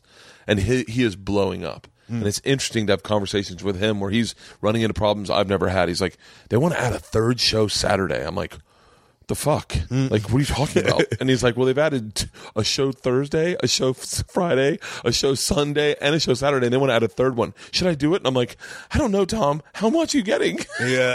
Well, there's times where I'll be like, so Punk will say something, and I'll be like, oh my God, like that, I would dream to have that. Yeah. And I'd be like, stop your bitching. Yeah. But then, like, something happened, but like, I'll realize like, oh my God, like, if I was in that, a lot, and he gets a lot with like fans annoying him, and I'd be like, I'd love to have fans annoying me. That's gotta be crazy. But I didn't realize to his extent, it's just like, he's just like, leave me the fuck, like, when I'm walking down the street, and I've seen him like when he's walking down the street and people are just bugging him, I'll be like, how could you do that? And then like, when you're with him enough and you see it, or you're at a place and you see it enough, you're like, oh, I get it. That is crazy though, because that's why you got into it. That's not why we got into it. It's not. No. Both of us can say that, and we just loved wrestling, man. Like, God, it wasn't about, and that's I think why both of us are kind of sane is like, it's not why you got into it. It wasn't about fame and money, and like I've been really good about like picking up the business side of it, and like, but it's more of just so for me, it's just so I could survive. Like, I just want to not have a job at Walmart. I want to do wrestling for the rest of my life. So like, so the money mind of me will start working and how to not monetize, but just make sure how I can keep something going so I don't become broke. Yeah. You know, but at the end of the day, it was just about being wrestlers. Being wrestling is great. That's so crazy. When I started stand up, it was just about like being funny, just telling jokes, getting people to laugh, and then all of a sudden it gets convoluted into this thing of like I don't know, like it does. I guess if I went back to it, I'd do it for free. I'd still do stand up for free. But you just said it's about fans and it's like it feels good. Is that like maybe I'm being very honest in this podcast.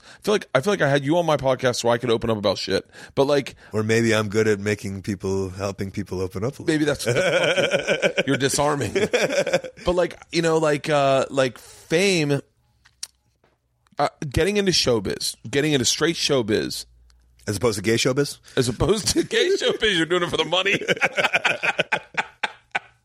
I wonder if there's a parallel universe where two gay porn stars are like, why did you get into it? It's for the cock. I got into it for the fucking craft services. But I got into stand up. I'm trying to be honest with myself. I was always funny, but I don't know that I'm not certain why when I got into it, I'd been written up in Rolling Stone magazine, and I liked being famous. Right, you had a little buzz before. Yeah, that's a little interesting. And I got into stand-up, and I think I fell in love with stand-up after I got into stand-up. Like, I liked it, but I'd never seen it. I never watched it. Like, I wasn't like a comedy fan. I'd watch Carson and stuff. I liked comedy. And that's very honest right now. I was not like you see, some guys are like, no, I knew at 8 I wanted to be a comedian. You got into wrestling because you knew you wanted to be a wrestler. Yeah. Like, there wasn't like, well, I like working out and I like rubbing up against guys. Oh, it turns out wrestling's my fit. You're right. Like, I'm funny, and I liked being famous. I got famous in 1997, and it felt fucking. So you didn't have the opportunity. Sorry to cut you off. You didn't have the opportunity to, like, when you went up there right away, and it's kind of like Mick in the way, like, people. Like, probably promoters were like, hey, we're promoting you, so you better do good. One promoter. Okay, but in that sense of, like, you didn't have the opportunity to eat shit for a long time and grow your craft, right? No, I did. So I did it once in Tallahassee, and then got offered my own morning show, and immediately was like, fuck it. I remember I was good at it, and I was like, it's the first thing in my life. This sounds crazy to say, but like, I had like a full career, a full life of like never really succeeding, like just being like, not good at school, good at baseball, but not like good enough to go pro, not good enough to play college. I mean, I could have played college, but it just wasn't. I was like, I'll always be a bullpen catcher. I was like, so, okay. In a fraternity, not the best looking guy. Got a girl. She cheated on me. Got another girl. She was okay, but she was a little airheaded. And I was like, it was almost like a lifetime full of like no failures, but no real great success. And I can only assume every fucking white dude born in 1972 has to have the exact same story. Yeah. However, I did have friends who like succeeded. My buddy went and played pro baseball, and we had a bunch of friends go play pro baseball. Do I know his name? No, probably not. Brad Radke. He played for the Twins. I do know Brad. Because I was obsessed with the Minnesota Twins in the 80s. Really? Yeah. Yeah. Kirby Puckett was my hero. But okay, go on. Yeah, and then that article came out, and in a weird way, it's like I found my calling. Like, I was like, okay. But there was no real talent attached to it, but I was like, this is what I was meant to do. And by this is what I meant to do, I meant have someone write an article about me. Like, that was it. And then but I had said in the article I wanted to do stand-up, and everyone always said, you're the funniest guy I know. And I always actually felt funny. I always felt like I was a little funnier than everyone else that I hung out with. And so when I did stand-up, I did one show, and they offered me my own morning show. And I was like, okay, I could get into entertainment. I was like, fuck it, I'm moving to New York. I called my dad and I said, Dad, I found the thing. Like, when I was a kid, everyone would be like, Brad Radke's going to play professional baseball. Right. And I was like, Dad, I found my thing like Radke. It's comedy. But when you so you did the comedy and you did the morning show, were you like, I can't wait to get back on stage? Immediately. Yeah. Immediately I was like, where's more open mics? And they were like, there's none. You're in Tallahassee. And I was like, well, wait, how do I do this? And one of the guys was like, you need to move to New York. I called my dad and said, I'm moving to New York. And when I moved to New York, I then spent not a lot of time, but a good enough amount of time and I can show you that video that I was just watching of just bombing and not doing well and figuring out my voice and doing stand-up every single night. Would they announce you as, you know him from Rolling Stone? The fuck I was. Okay, good. No one knew who the fuck I was. And I assumed they would. No one knew who the fuck I was, and no one cared who I was. Yeah. And I was like, oh, I'm just a stand-up. But then, 6 months in, through that article, Will Smith discovered me. And I moved, and I moved to New York, or I moved to LA and started doing television. In a weird way, and Patrice O'Neill, and I wanted not to like harp back, but Patrice O'Neill is the one that told me, he's like, you have no foundation in life. And it's the same thing you said about diversifying. Yeah. We started this conversation off with like having a bunch of talent, so when they take the one thing away, they don't own you. You know, like the WWE contract they pulled away, and you're like, fuck, what do I do? Mm-hmm. And Patrice was like, he's like, no one can ever take away my base because I'm a stand-up. I'll always make a living doing stand-up. And at that time, I was not, I don't know if you could call me a stand-up. I had done it a bunch, and I was doing it professionally, but like, I don't think Jim Norton looked at me as a peer, you know, like, and Jim wasn't even doing it professionally yet. But like, so. Do you know what makes me jealous about that? What? Is that, and I've always said this, is to be a stand-up, you could just grab a mic and do a thing. Yeah. To be a wrestler, I need 8 people. I need a tag team. I need a referee. I can't just go up and be a wrestler. Does that make sense? Although I would definitely pay to watch you. Street performing? Nope. Just to watch you do a whole wrestling thing with no one in the ring. To wrestle myself? I would pay money to watch you in a silent theater go through an entire match. Like beginning to end. Like fake talking to people. Yeah. Like, that would be an amazing one-man show. Can I recommend something to you? Yeah. A guy named Ibushi and Kenny Omega in Japan both wrestled blow-up dolls in front of a giant arena, and the blow-up doll, I think, won a bunch of the matches. Are you serious? Yeah, but essentially, you know, they were wrestling nobody. And the art of, you know, please watch that. The art of that, of them, you know, taking bumps for this blow up doll is, you know, and that's the difference between the, not the historians, but the people, the purists who are like, this is absolute shit. There's such a fine line of purists like Jim Cornette who are like, you guys are ruining the business, blah blah blah. And then there's the other side of like, this is beautiful, this is art, this is a one man show. These guys are magicians, you know. Who are the like. Who is the Dave Attell, Louis C.K., Bill Burr equivalent in pro wrestling? Like the wrestlers? Like the wrestlers. Yeah, Daniel Bryan. God, I'm trying to think right now.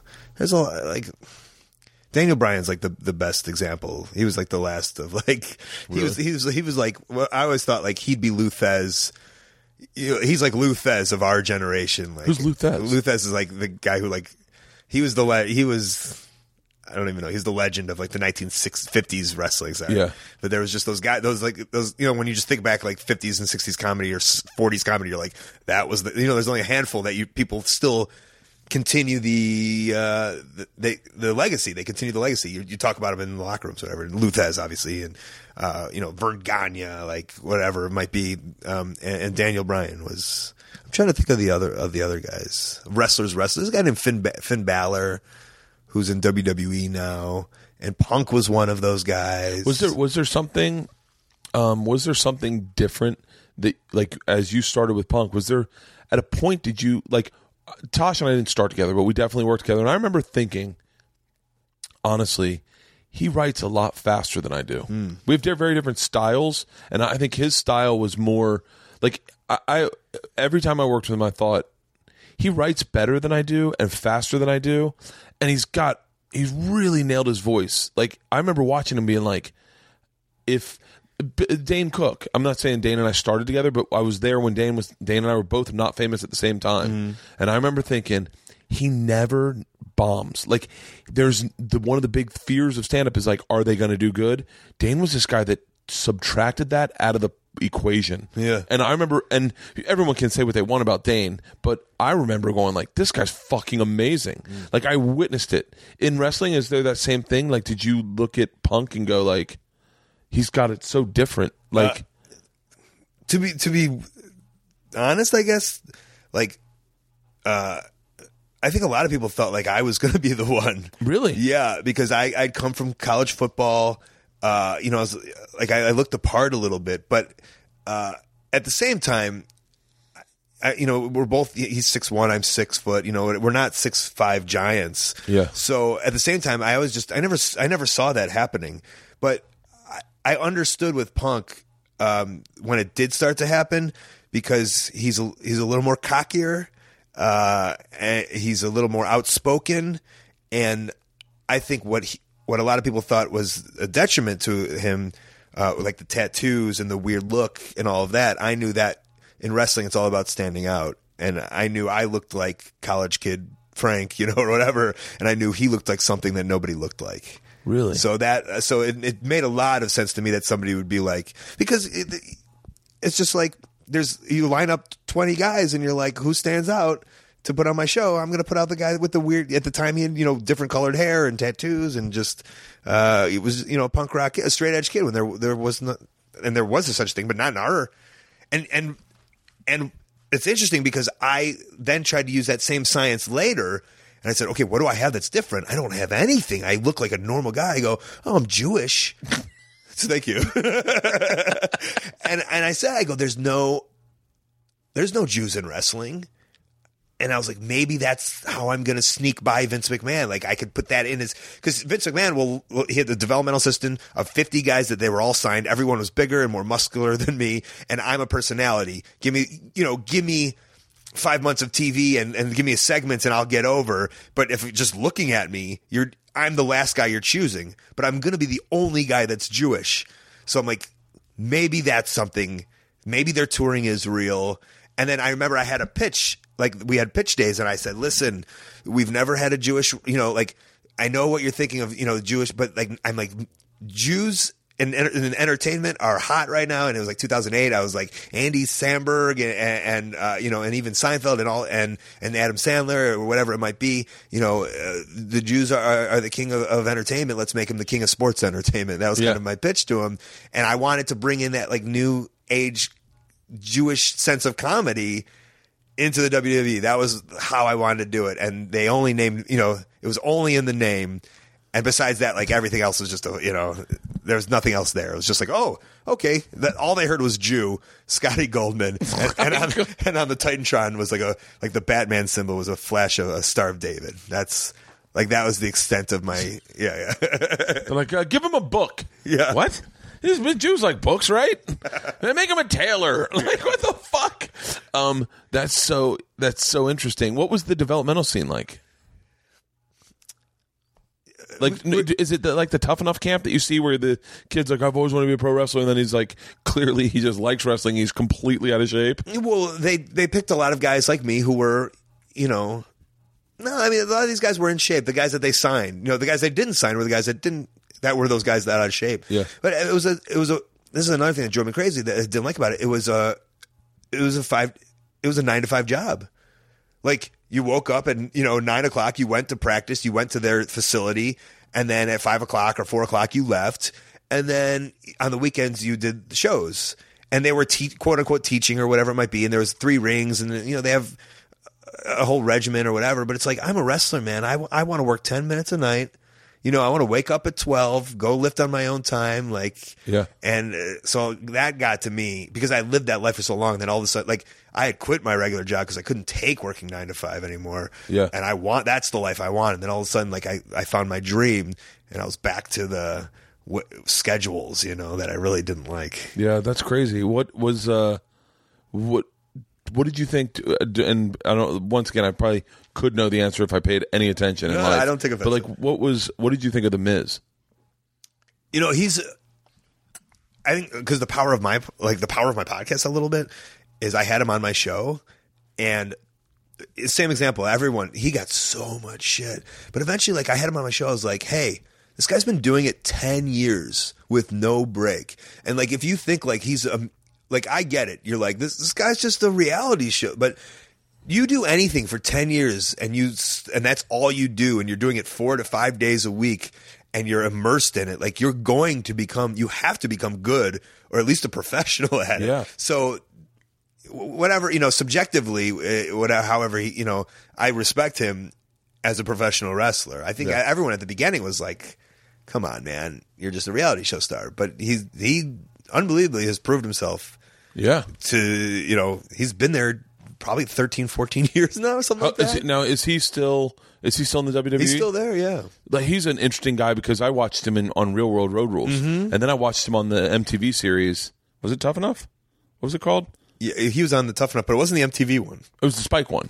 Right, it might have been, yeah. Maybe. And I was like, oh, he really is passionate about this. Yeah, that's the first time I went, oh, he really gives a fuck. Yeah, that's the weird thing about businesses, and I think that there's guys that don't do stand up, and they have a TV show sitcom, and then the sitcom goes away, and they're like, well, but I still expect this lifestyle. I'm famous. I'll capitalize on this name, and they go out and do the road. And you're like, and then people are like, oh, come on. But then there's guys like Corolla who do the road, and the same way you say like Miz, you're like, oh, that guy's fucking legit. Like he's like real fucking.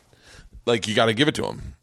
I mean, on my show is interesting. He went in and out of Miz and Mike as we were talking about personalities. Really? Like, you could see, because I got to him a little bit, and he's like breaking down. Then all of a sudden he catches himself, and he's like, he turns about himself. What happened? He just turned himself on. I couldn't, because I want to know. Like, I want to know. I'm curious. I want to know what drives you to do this. And then all of a sudden, like, you could see he starts like telling his story for real and forgets he has to be the Miz because he's at the WWE, so he has to be on.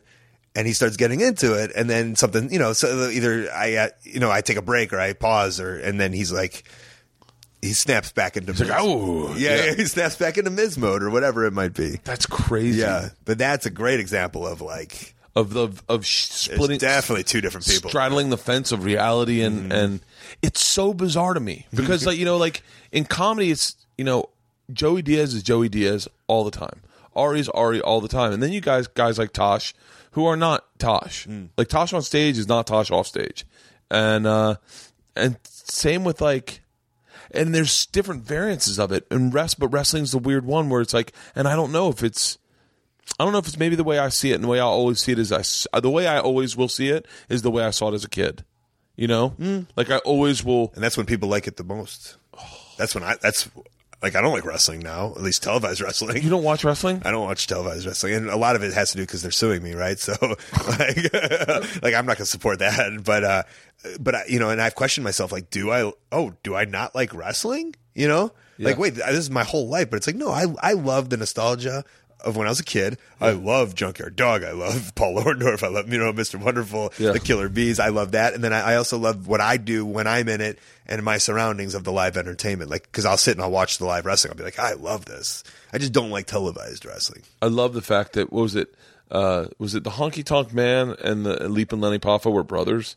Leapin' Lenny Poffo and Randy Savage were brothers. And the Honky Tonk Man and Jerry the King Lawler are cousins. Yeah. And they hate each other. Really? Yeah. I think that's so fucking crazy. Lanny Poffo, I know he was on my show. He's because his gimmick was the genius, and he used to read poems and throw out Frisbees. Yeah. And he's so well spoke.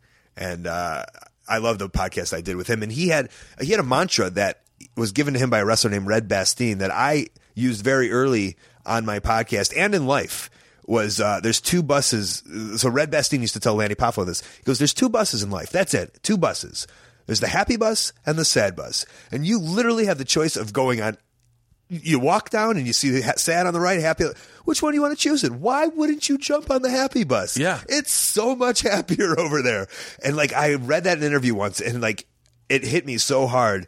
And there was one time when I was in the WWE, a wrestler named, do you remember the Brooklyn Brawler? No. Okay, he was a wrestler named the Brooklyn Brawler. He's backstage now. And when I was starting up, he would give me so much shit. And he'd be like, because I had this WWE.com show. They gave me a like before kind of YouTube hit. Yeah. They gave me like a viral show, and I was like writing my own material, and like I have a weird sense of humor, and I think he didn't understand it. He's like a I don't know, like 55-year-old dude who's just been in that world forever, and he just give me shit and be like, "This is not funny. This is not good." Blah blah blah blah. And one day I said, "Hey man." Like I go, there's two, but like and there's two buses, and you have to understand the hierarchy, right? Especially in wrestling. Like, do not talk to your elders like that. Respect them. Do not talk back. Blah blah blah. And I just couldn't take it anymore. I was like, there's two buses, man. Which one are you going to be on? And like I gave that to him, and I was like, I have a living too. Like I have a family and I have a house, which I didn't have any of that. Yeah. But I was giving him the shtick, like I'm trying to make it here. Like I don't want this to suck. I want this to be so successful. And you're bringing me down, man. Just be happy. Be on the happy bus. And like the next day he came back to me and he was like, he sat me down and he's like, I thought about that all night. Like I didn't realize that you're like a human being. And like, I'm going to, and like we've been friendly ever since. And, do you think the hierarchy in wrestling has to do with the fact that it's a physical sport? I think it's like an old boys club. Is that the right terminology? Yeah. I think that's what it is. Really? And people just protective of their spots. And so like, and protective of everything, especially there, it's like eggshells. No, it all goes up to Vince McMahon. So like, if Vince doesn't like this, then he's going to fire the guy below him. So the guy below him is going to make sure the guy below him doesn't do something wrong. Seems like a very unhealthy, so unhealthy way to run a business. And it makes for such a lack of creativity and a lack of artistry, like there's just, you can't, everyone's second, you're fourth guessing yourself. It's got to be weird for someone like The Rock to come back or Cena to come back and do something. And they can do whatever they want, by the way. Really? They can do whatever they want. What are they going to do? Fire them? They're not going to get fired. Yeah, they're bigger. They're bigger than the sport. Yes. See, that's the thing. No one's bigger than baseball. Okay. That's the whole concept about baseball. You're never going to be bigger than the sport. But people feel comfortable in the fact that they're not going to get, like, I don't even know. Jeter wasn't going to get fired in his life. Well, look at Pete Rose. Yeah, fair enough. You're never bigger than baseball. Yeah. I'll never be bigger than comedy. And that works too, because Pete Rose is a WWE Hall of Famer. But in a weird way, you can become bigger than the WWE. Yeah. The Rock's bigger than the WWE. For sure. If The Rock came out and said that wrestling caused CTE and it would be stopped. It would be stopped. And that's insane. Yeah. It's insane to think you're never going to be bigger than football. All of our heroes are all now fucking dealing with the CTE shit. But what's happening on Sunday? Are we playing a game or not? Right. That's the fucking crazy thing. Yeah. How many concussions have you had? I don't know. I can remember maybe one or two. Like, oh, seriously? Yeah. Oh, I've had like 7. Yeah, I've had a lot of fucking concussions. Like, I'm always shocked when everyone's like I put it online. I was like, hey, just out of curiosity, like, everyone's had like 5 concussions, right? That's a given. That's a given. I was like assuming if you grew up without wearing helmets as a kid, you had to have like at least 5. But I don't even know what I don't know what a concussion feels like. Oh, Do you? If you're saying that, then you haven't had a concussion. Maybe I haven't had a real concussion then. I think I had one in football and one in wrestling. Yeah, I had a bunch in football at a young age, like a very young age, which is really probably dangerous. And then I had one in basketball. Raleigh Massimino basketball camp. Yeah, I went to Doug Collins basketball camp. Oh, seriously? Yeah. Oh, I have a great story about Raleigh Massimino basketball camp that I wish I could turn into a bit, but it's just too long. About Ralph Sampson. Was he there? Oh yeah, 7'3" Ralph Sampson. 7'3" Ralph Sampson. How big did he look when you were a kid? He must have been so huge. 12 years old. I'm sitting crisscross applesauce on the gym floor with the predominant race of the camp is black. Yeah. Okay, and I'm from Tampa. It's in Philadelphia, and the first thing he says, "You flew to Philadelphia for this?" Yeah. Okay. I was obsessed. Good for you. I was obsessed with the Big East. My dad had gone to Villanova. My family grew up. My family's from Philly. So my dad's like, "Don't worry, buddy. I'll send you up." My dad went to Villanova, so he's like, "Send you up. You can stay on my old campus." And I was like, "Oh, that'll be great." I had no frame of reference for what social anxiety disorder was, for how strange it would be to be in a totally different city where everyone knew each other and I didn't know a soul. Wow. And I was like 12, I'm guessing. And Ralph Sampson's first words at that speech were, "Who in here parties?" And I was under the impression that we were all putting our hands up. I was like, who likes apple juice and watching Teenage Mutant Ninja Turtles or whatever it is? and no one put their hands up. I was the only one. And apparently he was going to give a speech about how you shouldn't party. Right. And I was like, right here. I was 12 and he was like, how do you party? He like stopped, looks at me, walks up. He's got two basketballs in his hands. And he goes, how do you party? I'd never partied in my life. Right. And I go outside. Me and my friends, we play Foursquare. I told him I party hardy. And he fucking the fucking camp loses it. All of a sudden, every black kid in there is losing their fucking mind laughing, and he is dumbfounded. By the way, he said 10 words so far in this whole speech, and he's lost the crowd.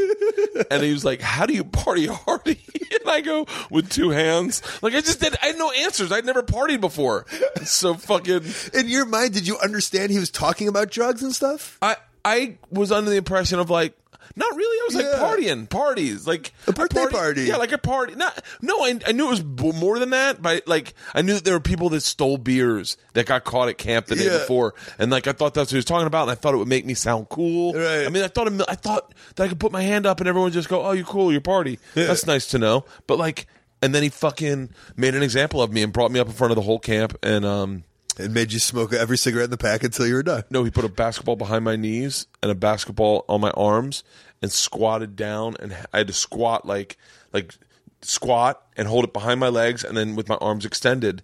And for the whole speech, he just talked about how he couldn't swim and he never learned how to swim, and that's why he was a good basketball player. And who fucking knows what he said? Ralph Sampson. I was freaking out. I was literally freaking out. And but yeah, I don't know how we got on this. Can I tell you a story of why I relate to you? Of like you were like, I'm just going through life as a normal person, never be special or whatever it might be. Yeah. Doug Collins basketball camp, went there 5 years in a row. So Doug Collins is there, right? Coach of the Bulls, and famous coach.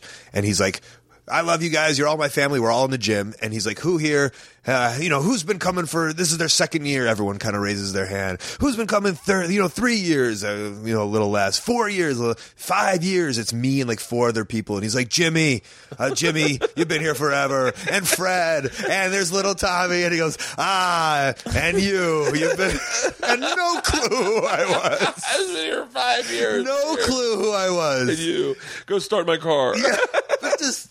Like, it had never seen me before. And I don't, and it was just the idea of like, wow, like I couldn't even stick out in that. Do you think that's why fans relate to you, is that they feel like you could be them or they could be you? Yes. And you know who like I learned that from was Mick Foley.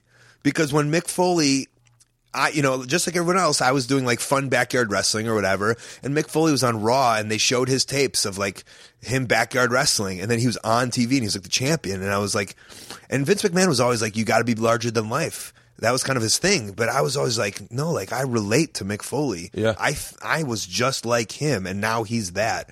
And like, I feel that's my message is just like, I'm just like you. See, you want to know how I relate to Mick Foley? Like, that's so crazy you say this. Yeah. I relate to Mick Foley because I feel like he was willing to go the next step with his body for the art.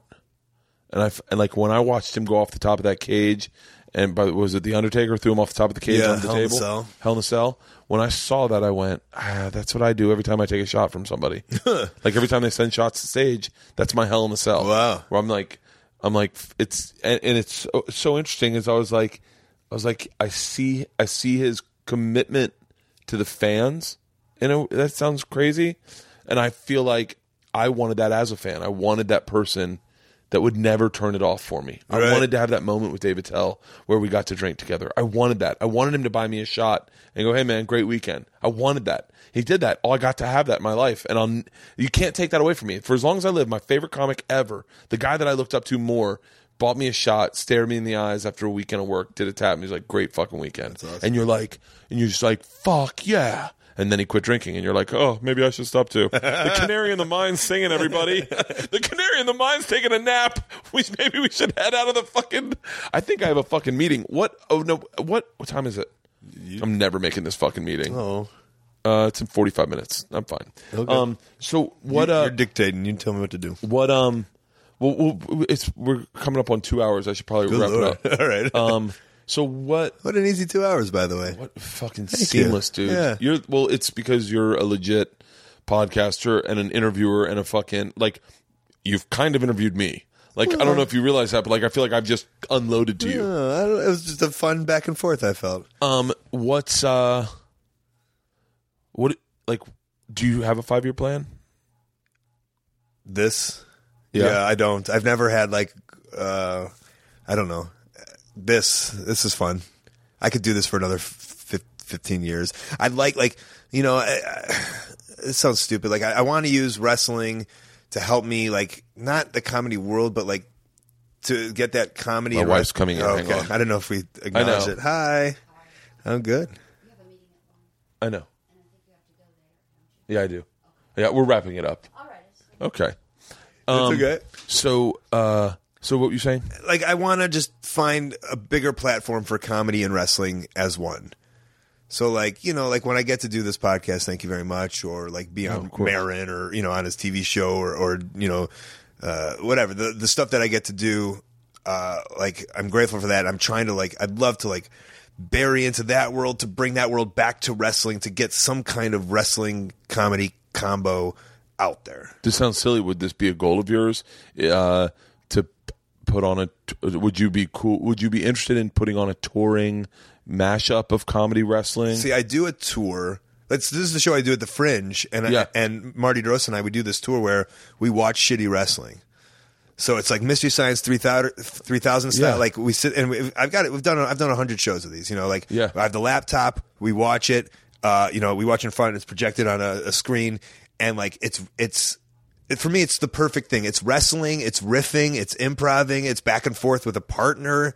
It's like the ultimate most fun show, and there's no bumps, and like I feel that's like that avenue and podcasting and all of that. That's my, you know, once I can't do it as much in the ring, like I'm still involved in wrestling. How long do you think you ever left in the ring? Like I think I could do 50. I think. Yeah. I was about to say that, and I was like thinking of a pro athlete's career, and I was like, wait, Hulk Hogan still fucking gets in there. He looks good, but you know, who knows?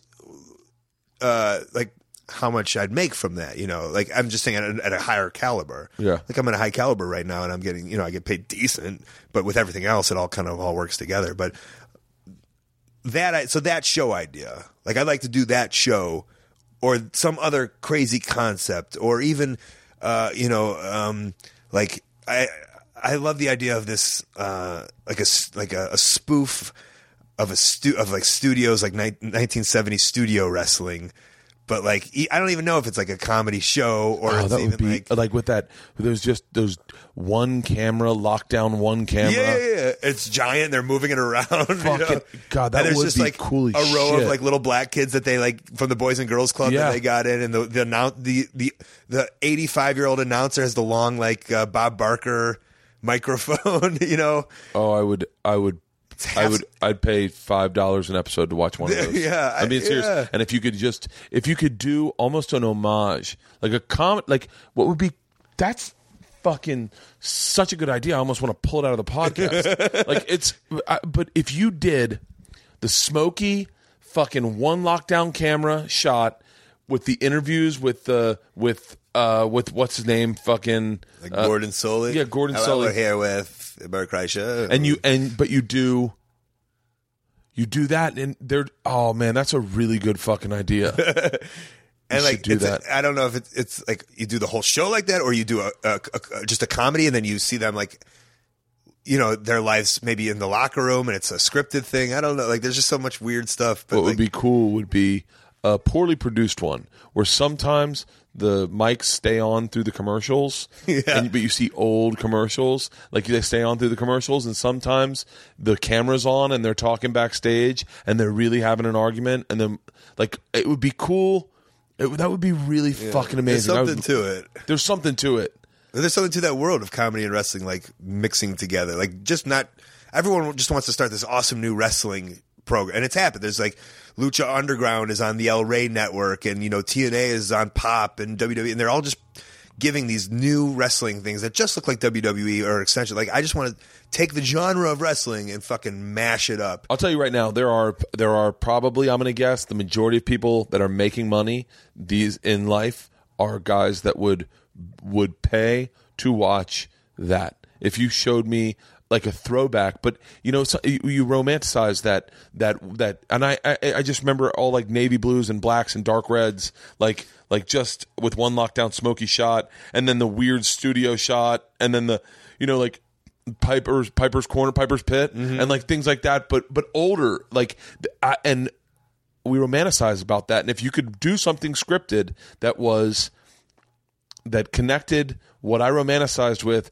something better than I could have envisioned, that's fucking money right there. Right.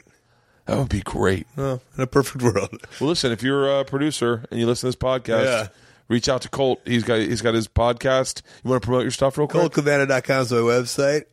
In terms of comedy stuff, I do stuff on YouTube. I do a web series called Worst Promo Ever with Marty DeRosa, where each week I wrestle. I'm on the road 150, 200 days a year. So, so each week I wrestle different shows. And so, like, let's say Friday I'm in Cleveland, and so Marty and I will just go up behind a green screen and we'll do the worst promo ever. So I'll be like, okay, I'm in Cleveland. I know I'm wrestling Jock Sampson, and it's for AIW Wrestling, and it's on Friday. So that's all we know. We have 4 things, and we just riff for 20 minutes. I cut it up to 2 minutes, and it's me playing the dumb, stupid wrestler and him playing like the smarky announcer. And we play characters, but like instead of, I don't know if this is how it works in the wrestling world. They're like, hey, can you film a promo for us? And then I have to film one on YouTube being like, I'm coming to get you, Jock Sampson. You better believe it. I'm like, we don't have TV. It looks so cheesy. I hate doing it, and every promoter wants it. Yeah. So instead of doing that and hating my life for doing that, I'm going to do a comedy bit. But at the end of the day, I'm also promoting your show. Yeah. And I'm getting the word out there. You know what I'm saying? I'm doing my job. That's what you want. You want me to promote it. These promoters want me to promote it. So that's the goal of that worst promo ever, which is on my YouTube, but it's all through ColtCabana.com. That new Howl show, if you're into that. I could fucking talk to you for another hour. I wish I had this goddamn meeting. Yeah. I wish I could just call up and say, But you don't want to do a 3-hour fight. No one's listening to that, are they? are you shitting me? Really? Those are my most downloaded ones. You go 3 hours and then they're like, that's what we're fucking looking for. Fuck yeah. I listen to every one Joe Rogan puts out. They're all fucking 3 hours. I'm a big fan of Todd Glass's podcast. Oh. Yeah. And do you know Todd? I was going to do it this week, and he changed it. I met him. I went to see him, and I knew the owners, and they're like, "Hey, do you want to meet Todd?" I was like, "Yes." And then but at first I was like, "God, this is so long." And then it's gotten to the point where I was like, "No, wait, I want this to be not as long enough. as possible." Yeah. That's Todd's personality too. I never even got to talk to you about the lawsuit, which I'm probably sure you can't talk about. Yeah, thankfully. I hope that all works itself out. I hope that it's not a pain in your ass. I don't know. It's life. It's a life tax I'm paying, I guess. Yeah, I guess so. Just Colt being Colt, man. Hey.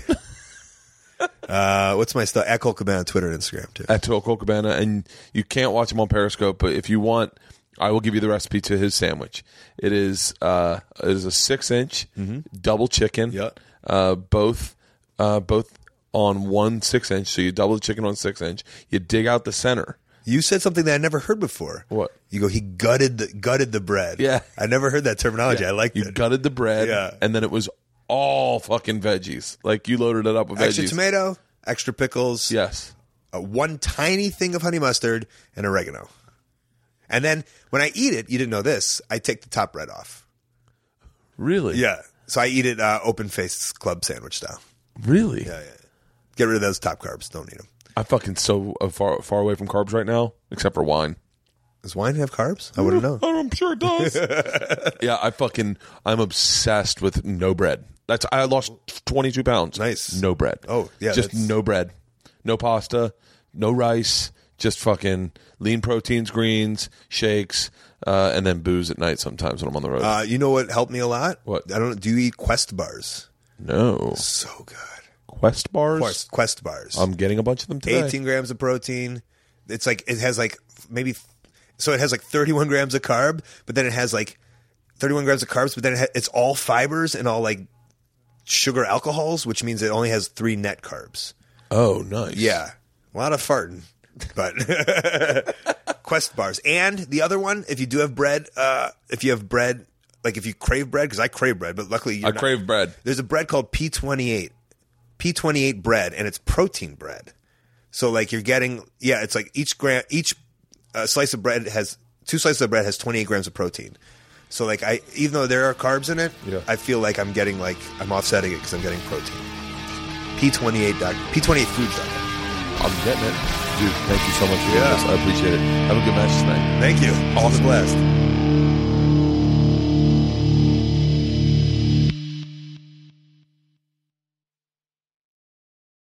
This episode was brought to you by The Machine.